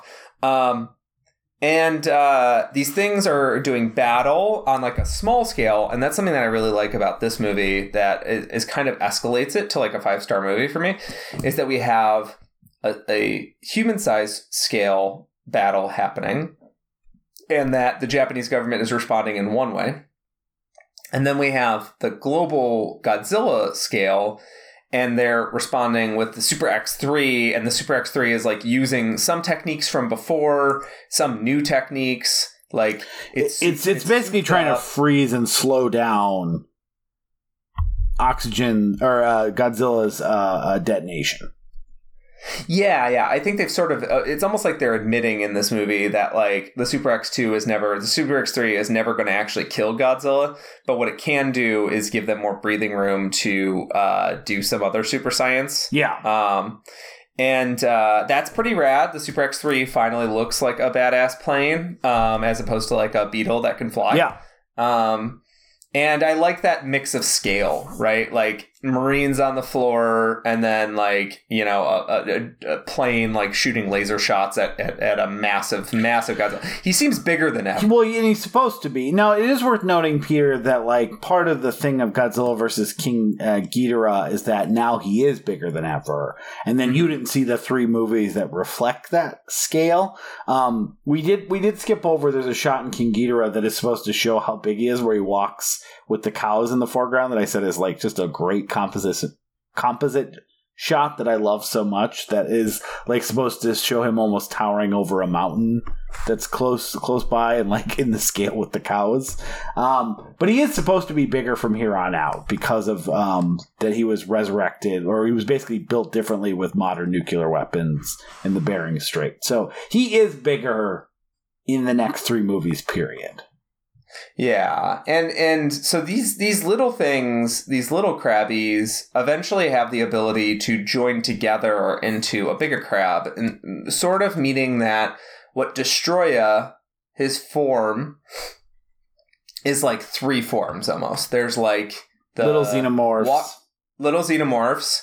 Then there's like a bipedal kind of guy, and then there's like a demonic, massive Batwing version. Yeah, where Godzilla only comes up to like his shoulder. Yeah, and they kind of like play between the 3 because it's based on how badly Destroya is losing the battle, because Destroya will like get smashed down and then come back and reassemble multiple pieces, almost as if these are individual cells that make up a broad. Which, I mean, again, it's microcell organisms that have gotten bigger. Yeah, and these fights rule. They are brutal. Brutal. They're more brutal. The Biollante fights are brutal. This is like. It's more aggressive and it's more brutal because you have a Godzilla that's dying and like just tearing apart everything, and like basically a microorganism that's been, you know, scaled up thousands of times that exists solely to kill Godzilla.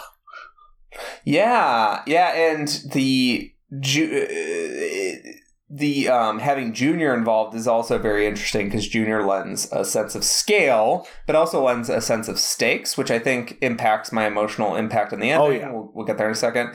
But this fight is brutal. There's a lot of slow-mo buildings collapsing, so you can really appreciate the models. And I was like, wait, why don't more of these movies have slow-mo in it? Like, does trying to do slow-mo make the shots look terrible in some movies? So the director, there's a shot. a couple. There's a shot of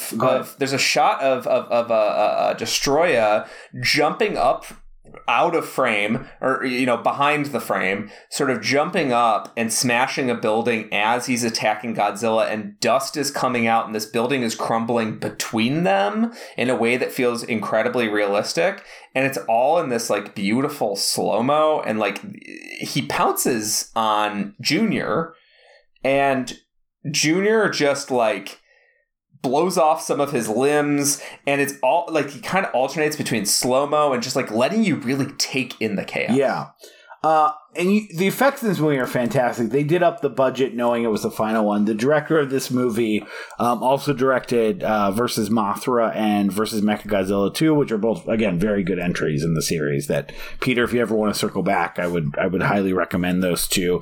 But the budget, like, I really do think, Peter, having watched all these movies, that like what more budget means for a Godzilla movie is A, they get to shoot the water scenes of Godzilla moving through the water, not in the hangar water tank, but in, I think, some like outdoor facility, because you can immediately tell between Versus King Ghidorah and this one, and I watched them back to back too. They're like, oh, that's the sun, and these helicopters are like they're somehow doing this composite outside, and Godzilla is moving through a real outdoor water system. Water, technically the ocean. I know. I doubt they plopped the Godzilla suit in the ocean. Maybe they did. I don't know. They don't have to go as deep as Godzilla has to, but like you immediately notice that, and then almost all of the major fight scenes are at night too, whether it's the smaller aliens, whether it's the major things. And it allows, like, with the way that they shoot model and suitimation, like, the difference between night and day is night and day. With how good the fights look. Because it's, same models, same Godzilla suit, but being able to put spotlights everywhere and hide some of the, like, it tricks your brain more.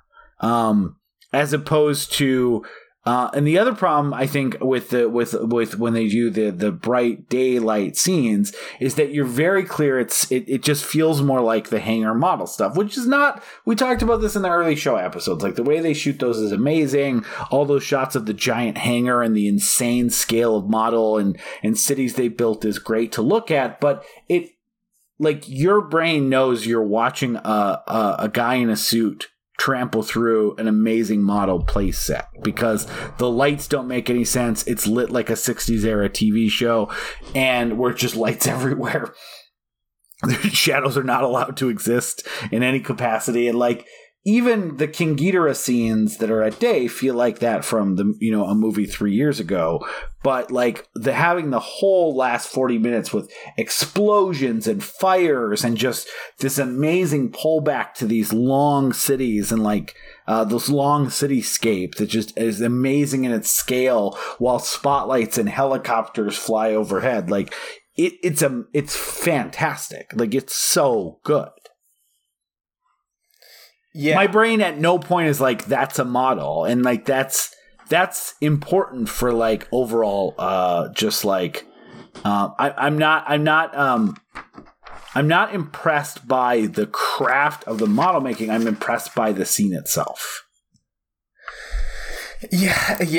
Yeah. Like it feels like the shot construction is actually very specific to reach a specific effect. Whereas I can feel like sometimes in the Showa era, and I've talked about this before, where it's like, oh, time to go to the wasteland. And then there's just like a rocky, craggy place. And they kind of sets up a 2-shot where Godzilla wrestles. And then there'll be a wide shot of, Mothra flying away or King Ghidorah flying away. And then, back to the 2-shot when they smack into each other. And with this, like, it feels like actual shot construction. Like, they're putting the camera feels more mobile around these sets in a way that, like, always should have been the deal. I don't know if the models previously didn't have a level of detail that allowed for them to shoot them from multiple angles. Or, you know, obviously it's the shot dozens of these movies. Like, it could be inconsistent, right?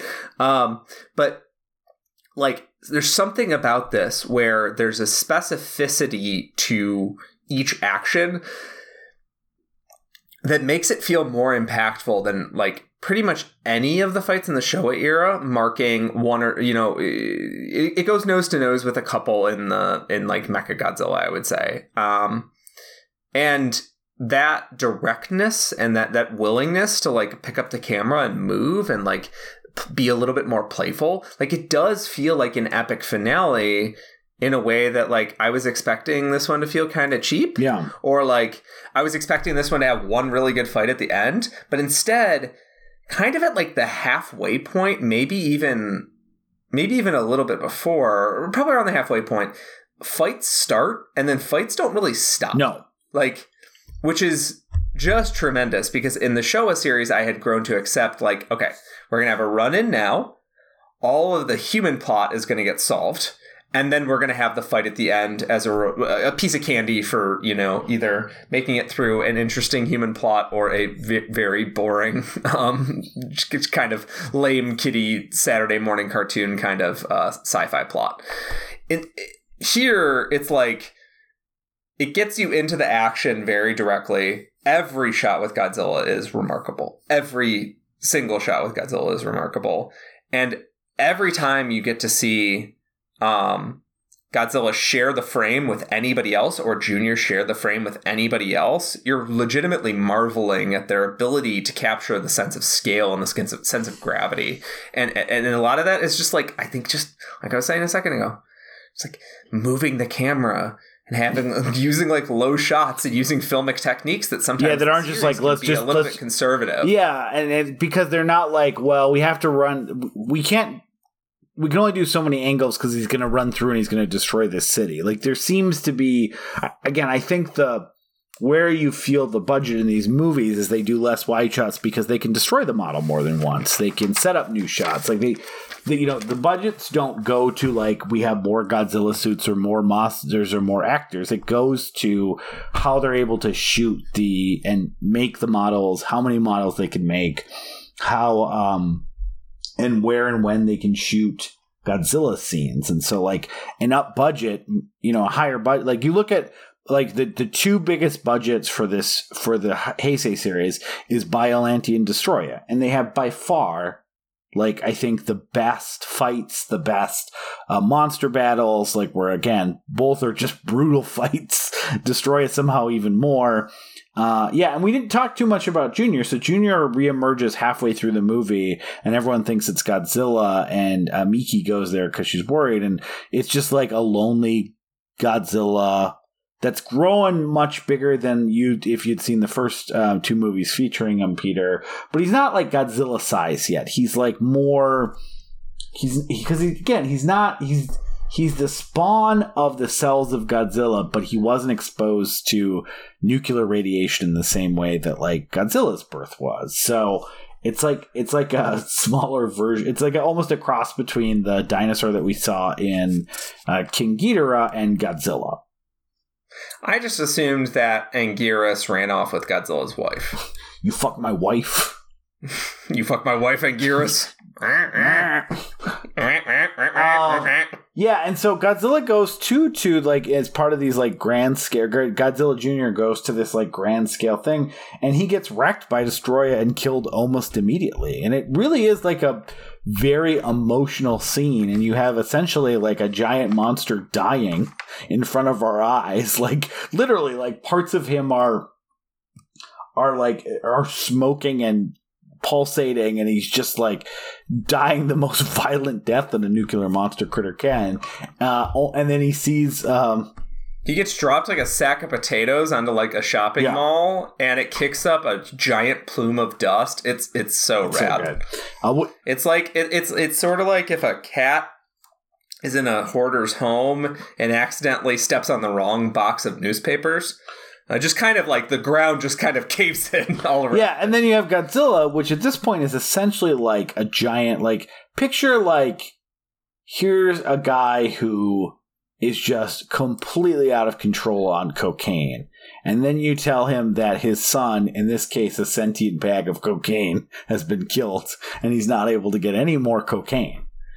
He goes into a rage, which lends brutality to the fight. We've talked about how brutal it is. It's, you know, it's hard to describe. I mean, the fight goes on for like 15 minutes. So we're not going to, feels like this like, is not the best medium movie for us to talk about this, you know, two people crashing into each other and tearing off parts, and like Godzilla's covered in blood by the end, and like everything. It's so different than even the brutality of the Biollante fights, but there is just a rage because, like, again, he's literally melting down, and his son was just killed by this creature.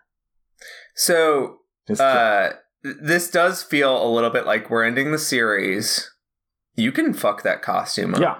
Like let's get this shit out. And there's a moment when I don't know, I didn't notice it earlier, but the oxygen destroyer, the D destroyer, they're in close quarters battle, and it reminds me of, like, you know, when you actually see like two people like really like trying to kill each other and like fish hook each other and like go for eyes and shit. It's like that fight in Deadwood, that like fight in the street with Dan and whoever the fucking rich guy's partner is. Like, they are going for eyes, they're going for limbs, they're trying to break fingers, like anything to slow the other guy down long enough for you to actually just choke them to death.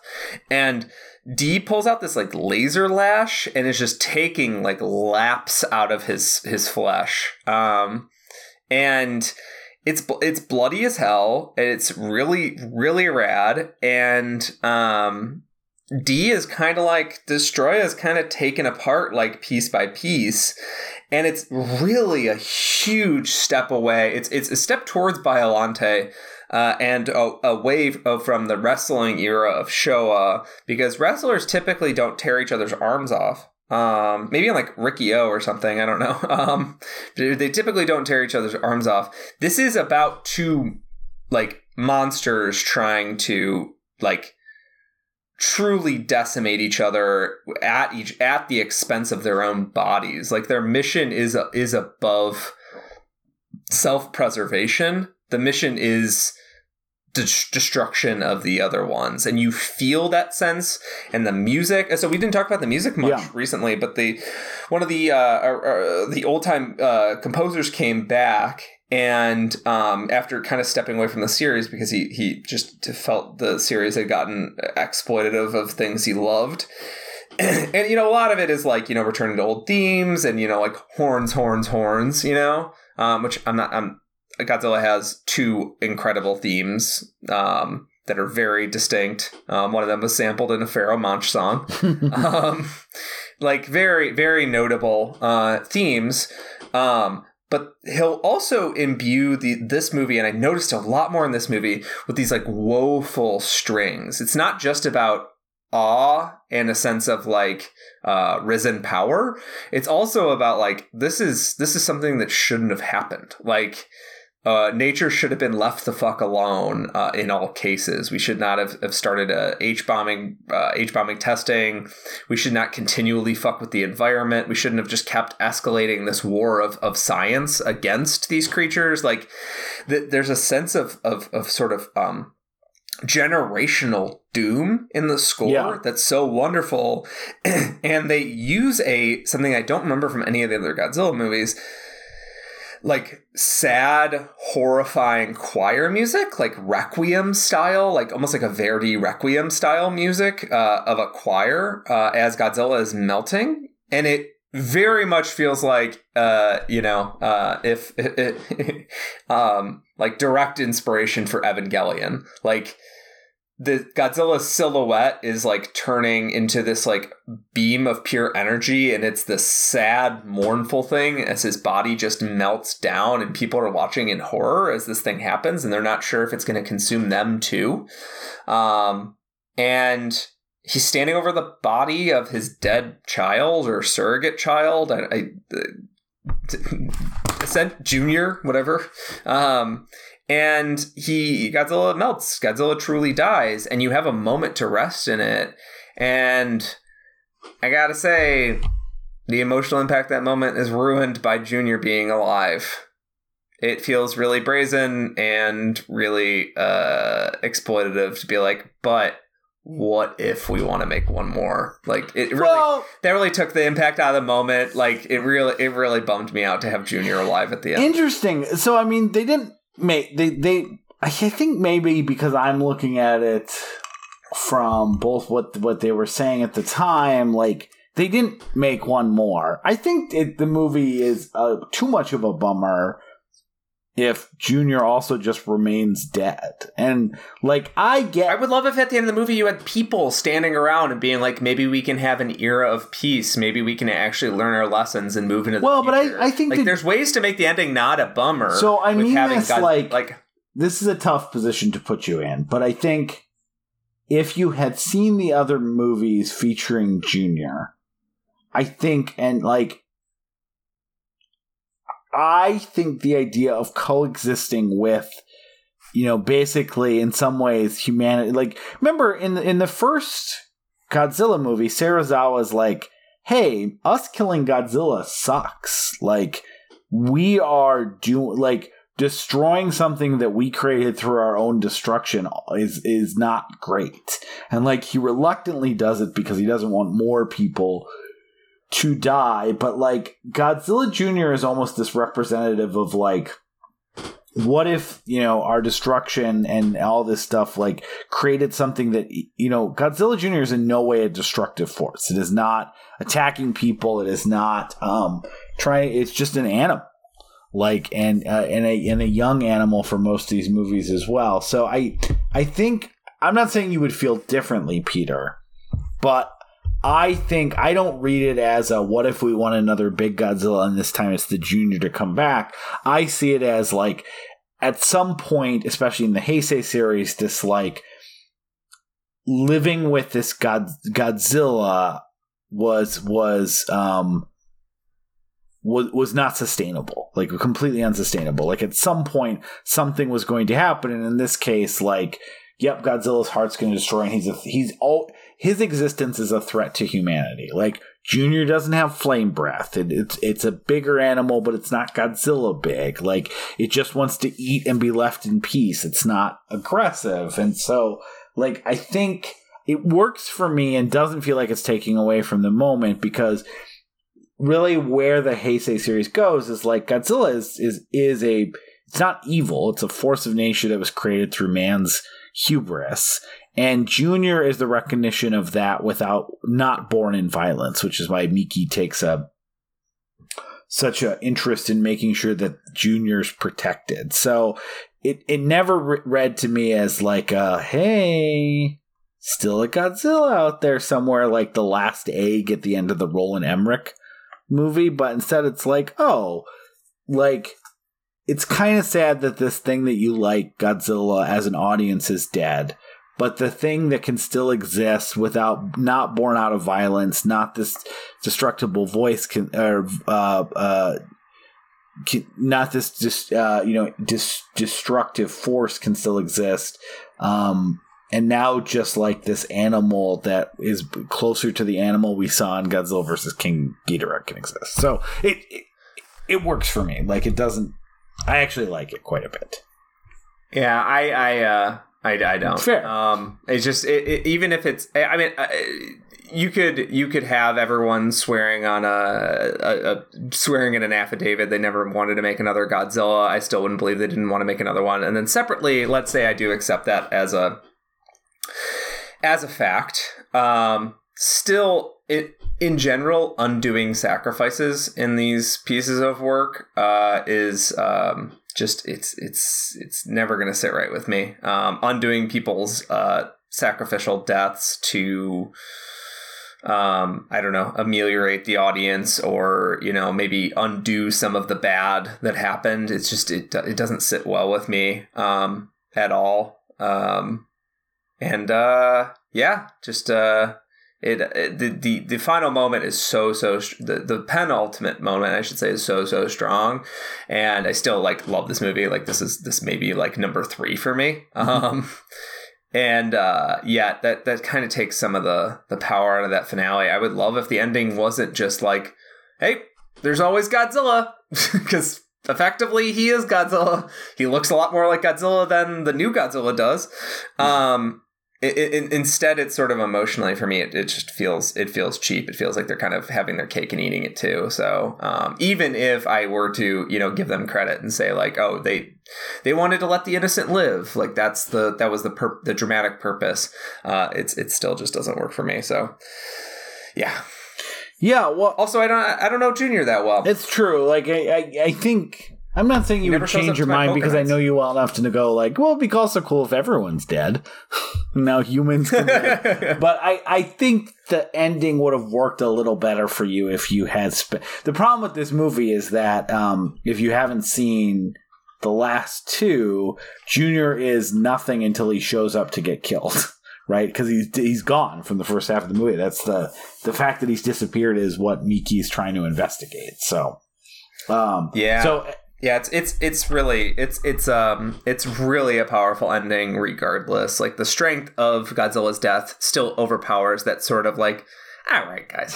Like it's not a fuck you guys. It's a all right. I think it is like the problem is even though Miki is a consistent character, like the Heisei series drops in Miki and for the most part is like, we're not going to be too concerned with like human drama. Like it actually, you know, it does good plots around the Godzilla stuff and makes things interesting, but it doesn't have like an emotional center in most of the movies. You know, you kind of called out in Return of Godzilla, I think this is true, is like probably the only movie in the Heisei series that tries to have like a human drama at its core. Like, yes, obviously the guy's daughter blows up pretty quickly in Godzilla vs. Biollante, but like the movie doesn't spend the rest of the time going like, how does the death of his daughter affect like this guy? It's like, oh, it affects him because he put the cells in these plants and now it's a Biollante named like Edith, whatever. Like that's how it affects him. He made a Biollante. So I think with that, like there is something about like if Godzilla vs. Destroy ends with Godzilla's death and there's nothing like there's not hope in there, and Miki's entire existence at this point, who is our one consistent character, is focused on like saving Godzilla Jr. from both Godzilla and humans that want to stop Godzilla. Like it really is a bummer of an ending. Like it's actually like just because yes, you're right, Peter, there are humans that are celebrating like, hey, we can go live and be humans without a potential destructive force anymore. But we don't know any of those humans that would feel that way. They're not given voice. There's not strong characterizations. And instead it's just Miki looking at a dead body. So I can understand why that's a bummer. If they had spent more time, though, building up a future for us to be invested in, as opposed to this sort of symbolic future, then we could get there, I think. Sure. It's also like... but what they did invest Miki in saving Godzilla Jr. as like the core arc of the last 3 movies. So I get why... Also, endings can be optimistic. Operating at the scale, endings can be sort of bittersweet, right? Like, that's literally like half of these Marvel movies end on bittersweet endings. Like we've saved the world for now. Like, like we lost Iron Man and we lost Captain America, but we saved the world. Like, sort of balancing out the that's how you get people emotionally invested, right?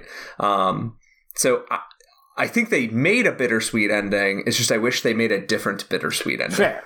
And again, all of the movies where they try to emotionally connect you, whether it would have worked for you or not, to the Miki and Godzilla Jr. bond is basically like it's not present here because she's like, you know, she's running around like going Walt.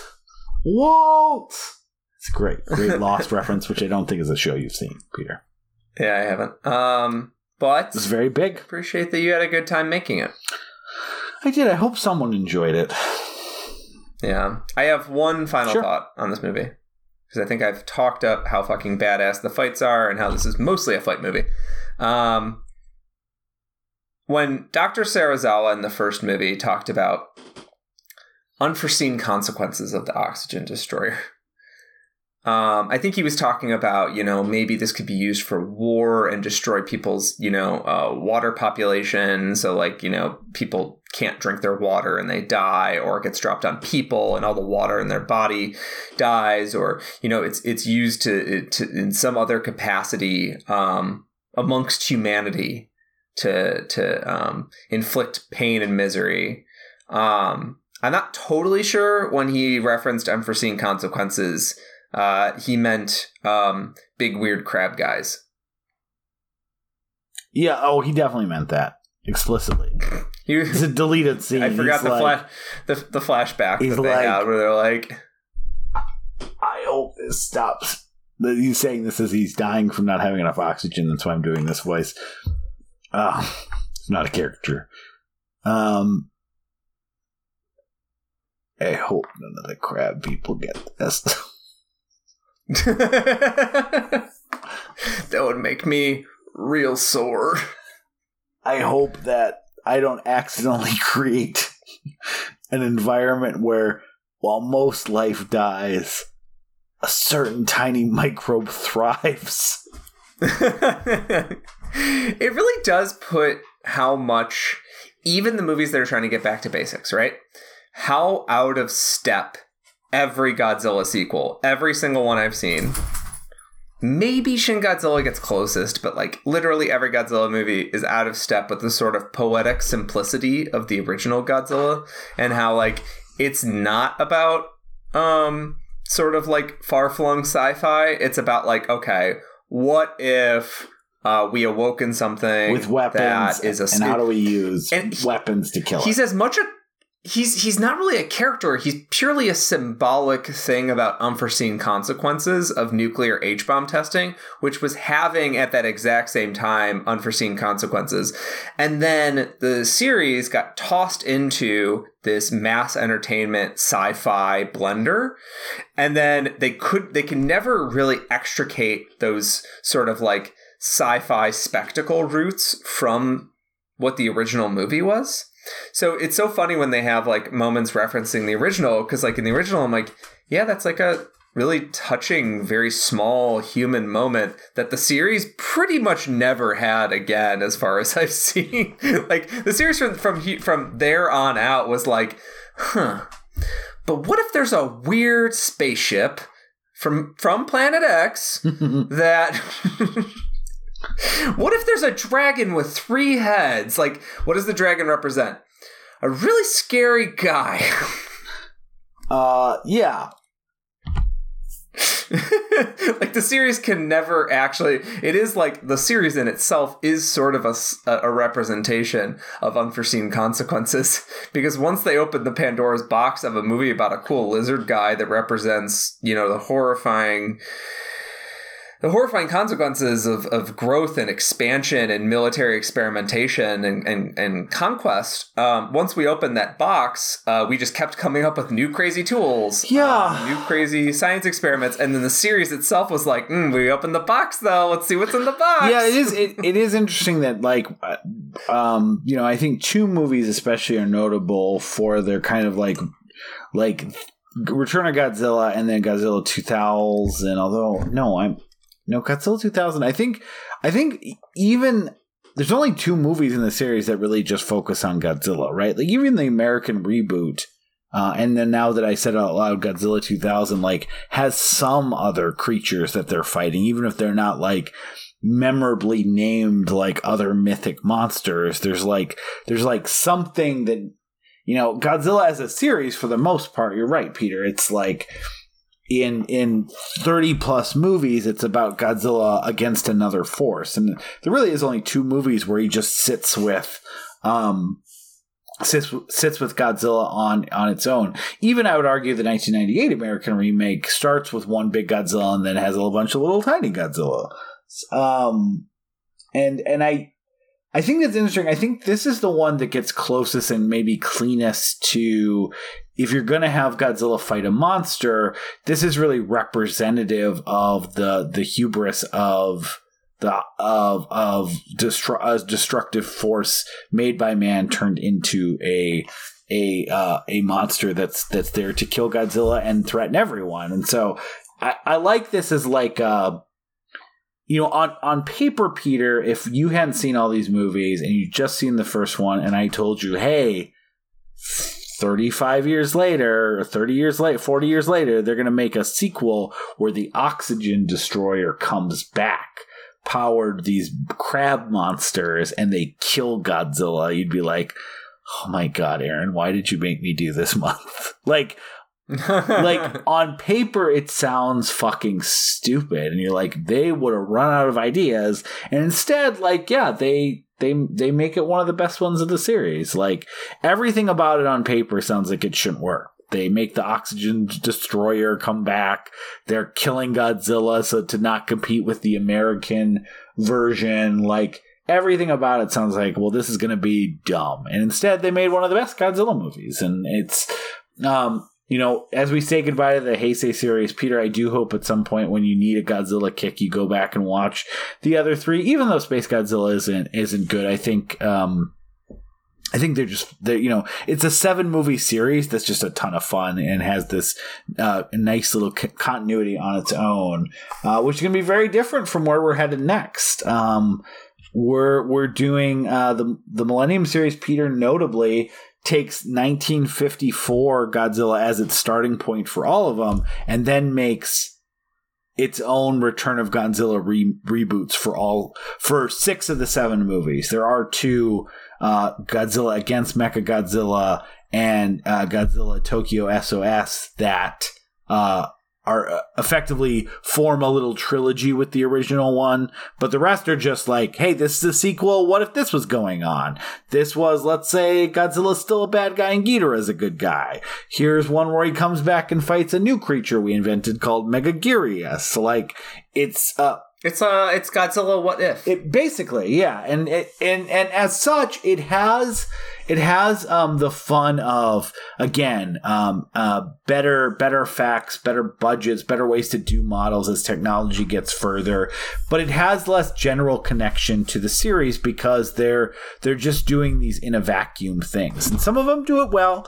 I think Zach called it like the floor is lower on these, but the ceiling is also much lower. Like, they almost exist for the most part within this like 3 to 4 star range. There's nothing like a Destroya or a Biollante or a Terror of Mechagodzilla that really blows you away for the most part, but they're pretty solid Godzilla action movies.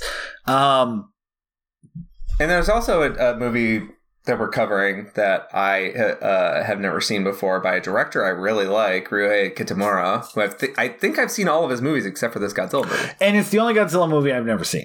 Godzilla Final Wars is what we're covering. And which, you know, it feels like, oh, well, you're covering the last one, the Millennium series. Yeah, but it doesn't really matter because Godzilla Final Wars has no connection to Godzilla 2000, the first one that they reboot in these series. They're all sequels to Godzilla 1954 separately in their own branches. So we're Godzilla Final Wars we're doing because A is the one I've heard, is the only one I haven't seen, and I kind of saved it because I knew we were doing this. We'll talk more about it next week, but after the Heisei series, I saw Godzilla 2000 in theaters. I thought it was fine. I went to college and I I'm like, oh, they're releasing more Godzilla movies. Like it felt like I had kind of like, I loved what I loved, and the covers of all these were silly. They had like this is not a criticism, but it was like, they had like, giant all out monster attack, Godzilla, King Ghidorah, Mothra, like that's a name of one of them. And it's like, okay, well, I don't know what this is anymore. And I never really picked them up until probably like 6 or 7 years ago. I'm like, hey, I gotta watch these other Godzilla movies. Why did I stop watching Godzilla movies? That doesn't make any sense. But it was a very slow, like I'd watch like one a year. And then I hadn't watched Godzilla Tokyo SOS or Final Wars. I watched Tokyo SOS like a year ago, and I knew that we were doing this at that point because we plan extraordinarily far ahead sometimes. And I'm like, I'm going to save it. So Peter and I get to watch one Godzilla movie for the first time that I've never seen. So yeah, we're doing the Millennium series. We'll talk a little bit about the series as a whole. It didn't last that long. It's, it's still 7 movies, but over like a 5-year period. And yeah, we're doing Godzilla Final Wars, which has everything, apparently. Yeah. I'm very excited. That feels like a fun semi-closeout. It's not actually our closeout, but a fun semi-closeout. After that, we're basically done. We only have 3 episodes left. But a closeout to like the retro series, right? Yeah, like, then we're doing American, we're doing Pacific Rim, and we're doing Reiwa. So we're looking at more of like where Godzilla stands today, what the future of Godzilla could look like. Whereas looking at the previous series, we're kind of closing the book on that because we're looking at Godzilla's past, and we're kind of using that to inform what the hell we think of the Godzilla at present. Yep. So with that, we'll see you next week when we finally actually get to talk about the American Godzilla from 1998 a little bit, because I guess he's in it for a little bit. Old Zilla's in it. Night.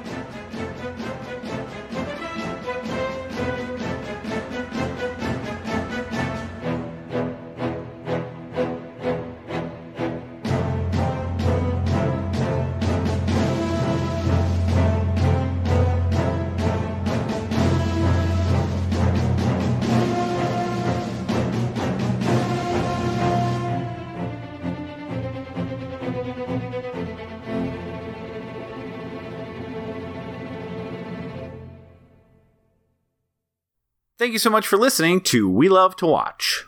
If you made it to the end, hopefully you liked what you heard today. And if you'd like to hear more, please go to patreon.com/WeLoveToWatch. And if you can chip in a few bucks, that would really help us keep the lights on and keep us moving forward.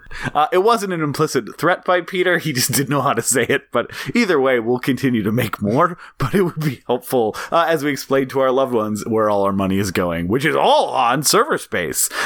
If you can't, if you don't have a few bucks to chip in, we totally understand. And you want to support the show, we truly, absolutely would appreciate a review on iTunes. I know every podcast says it, and it's because it really does help, and so every podcast wants that help. So please go leave us a positive review so that when people find this show organically, they hopefully want to tune in and listen. And thanks again for all of your listenership and support and time throughout the years. We really do appreciate you. With kisses and smooches, Peter and Aaron.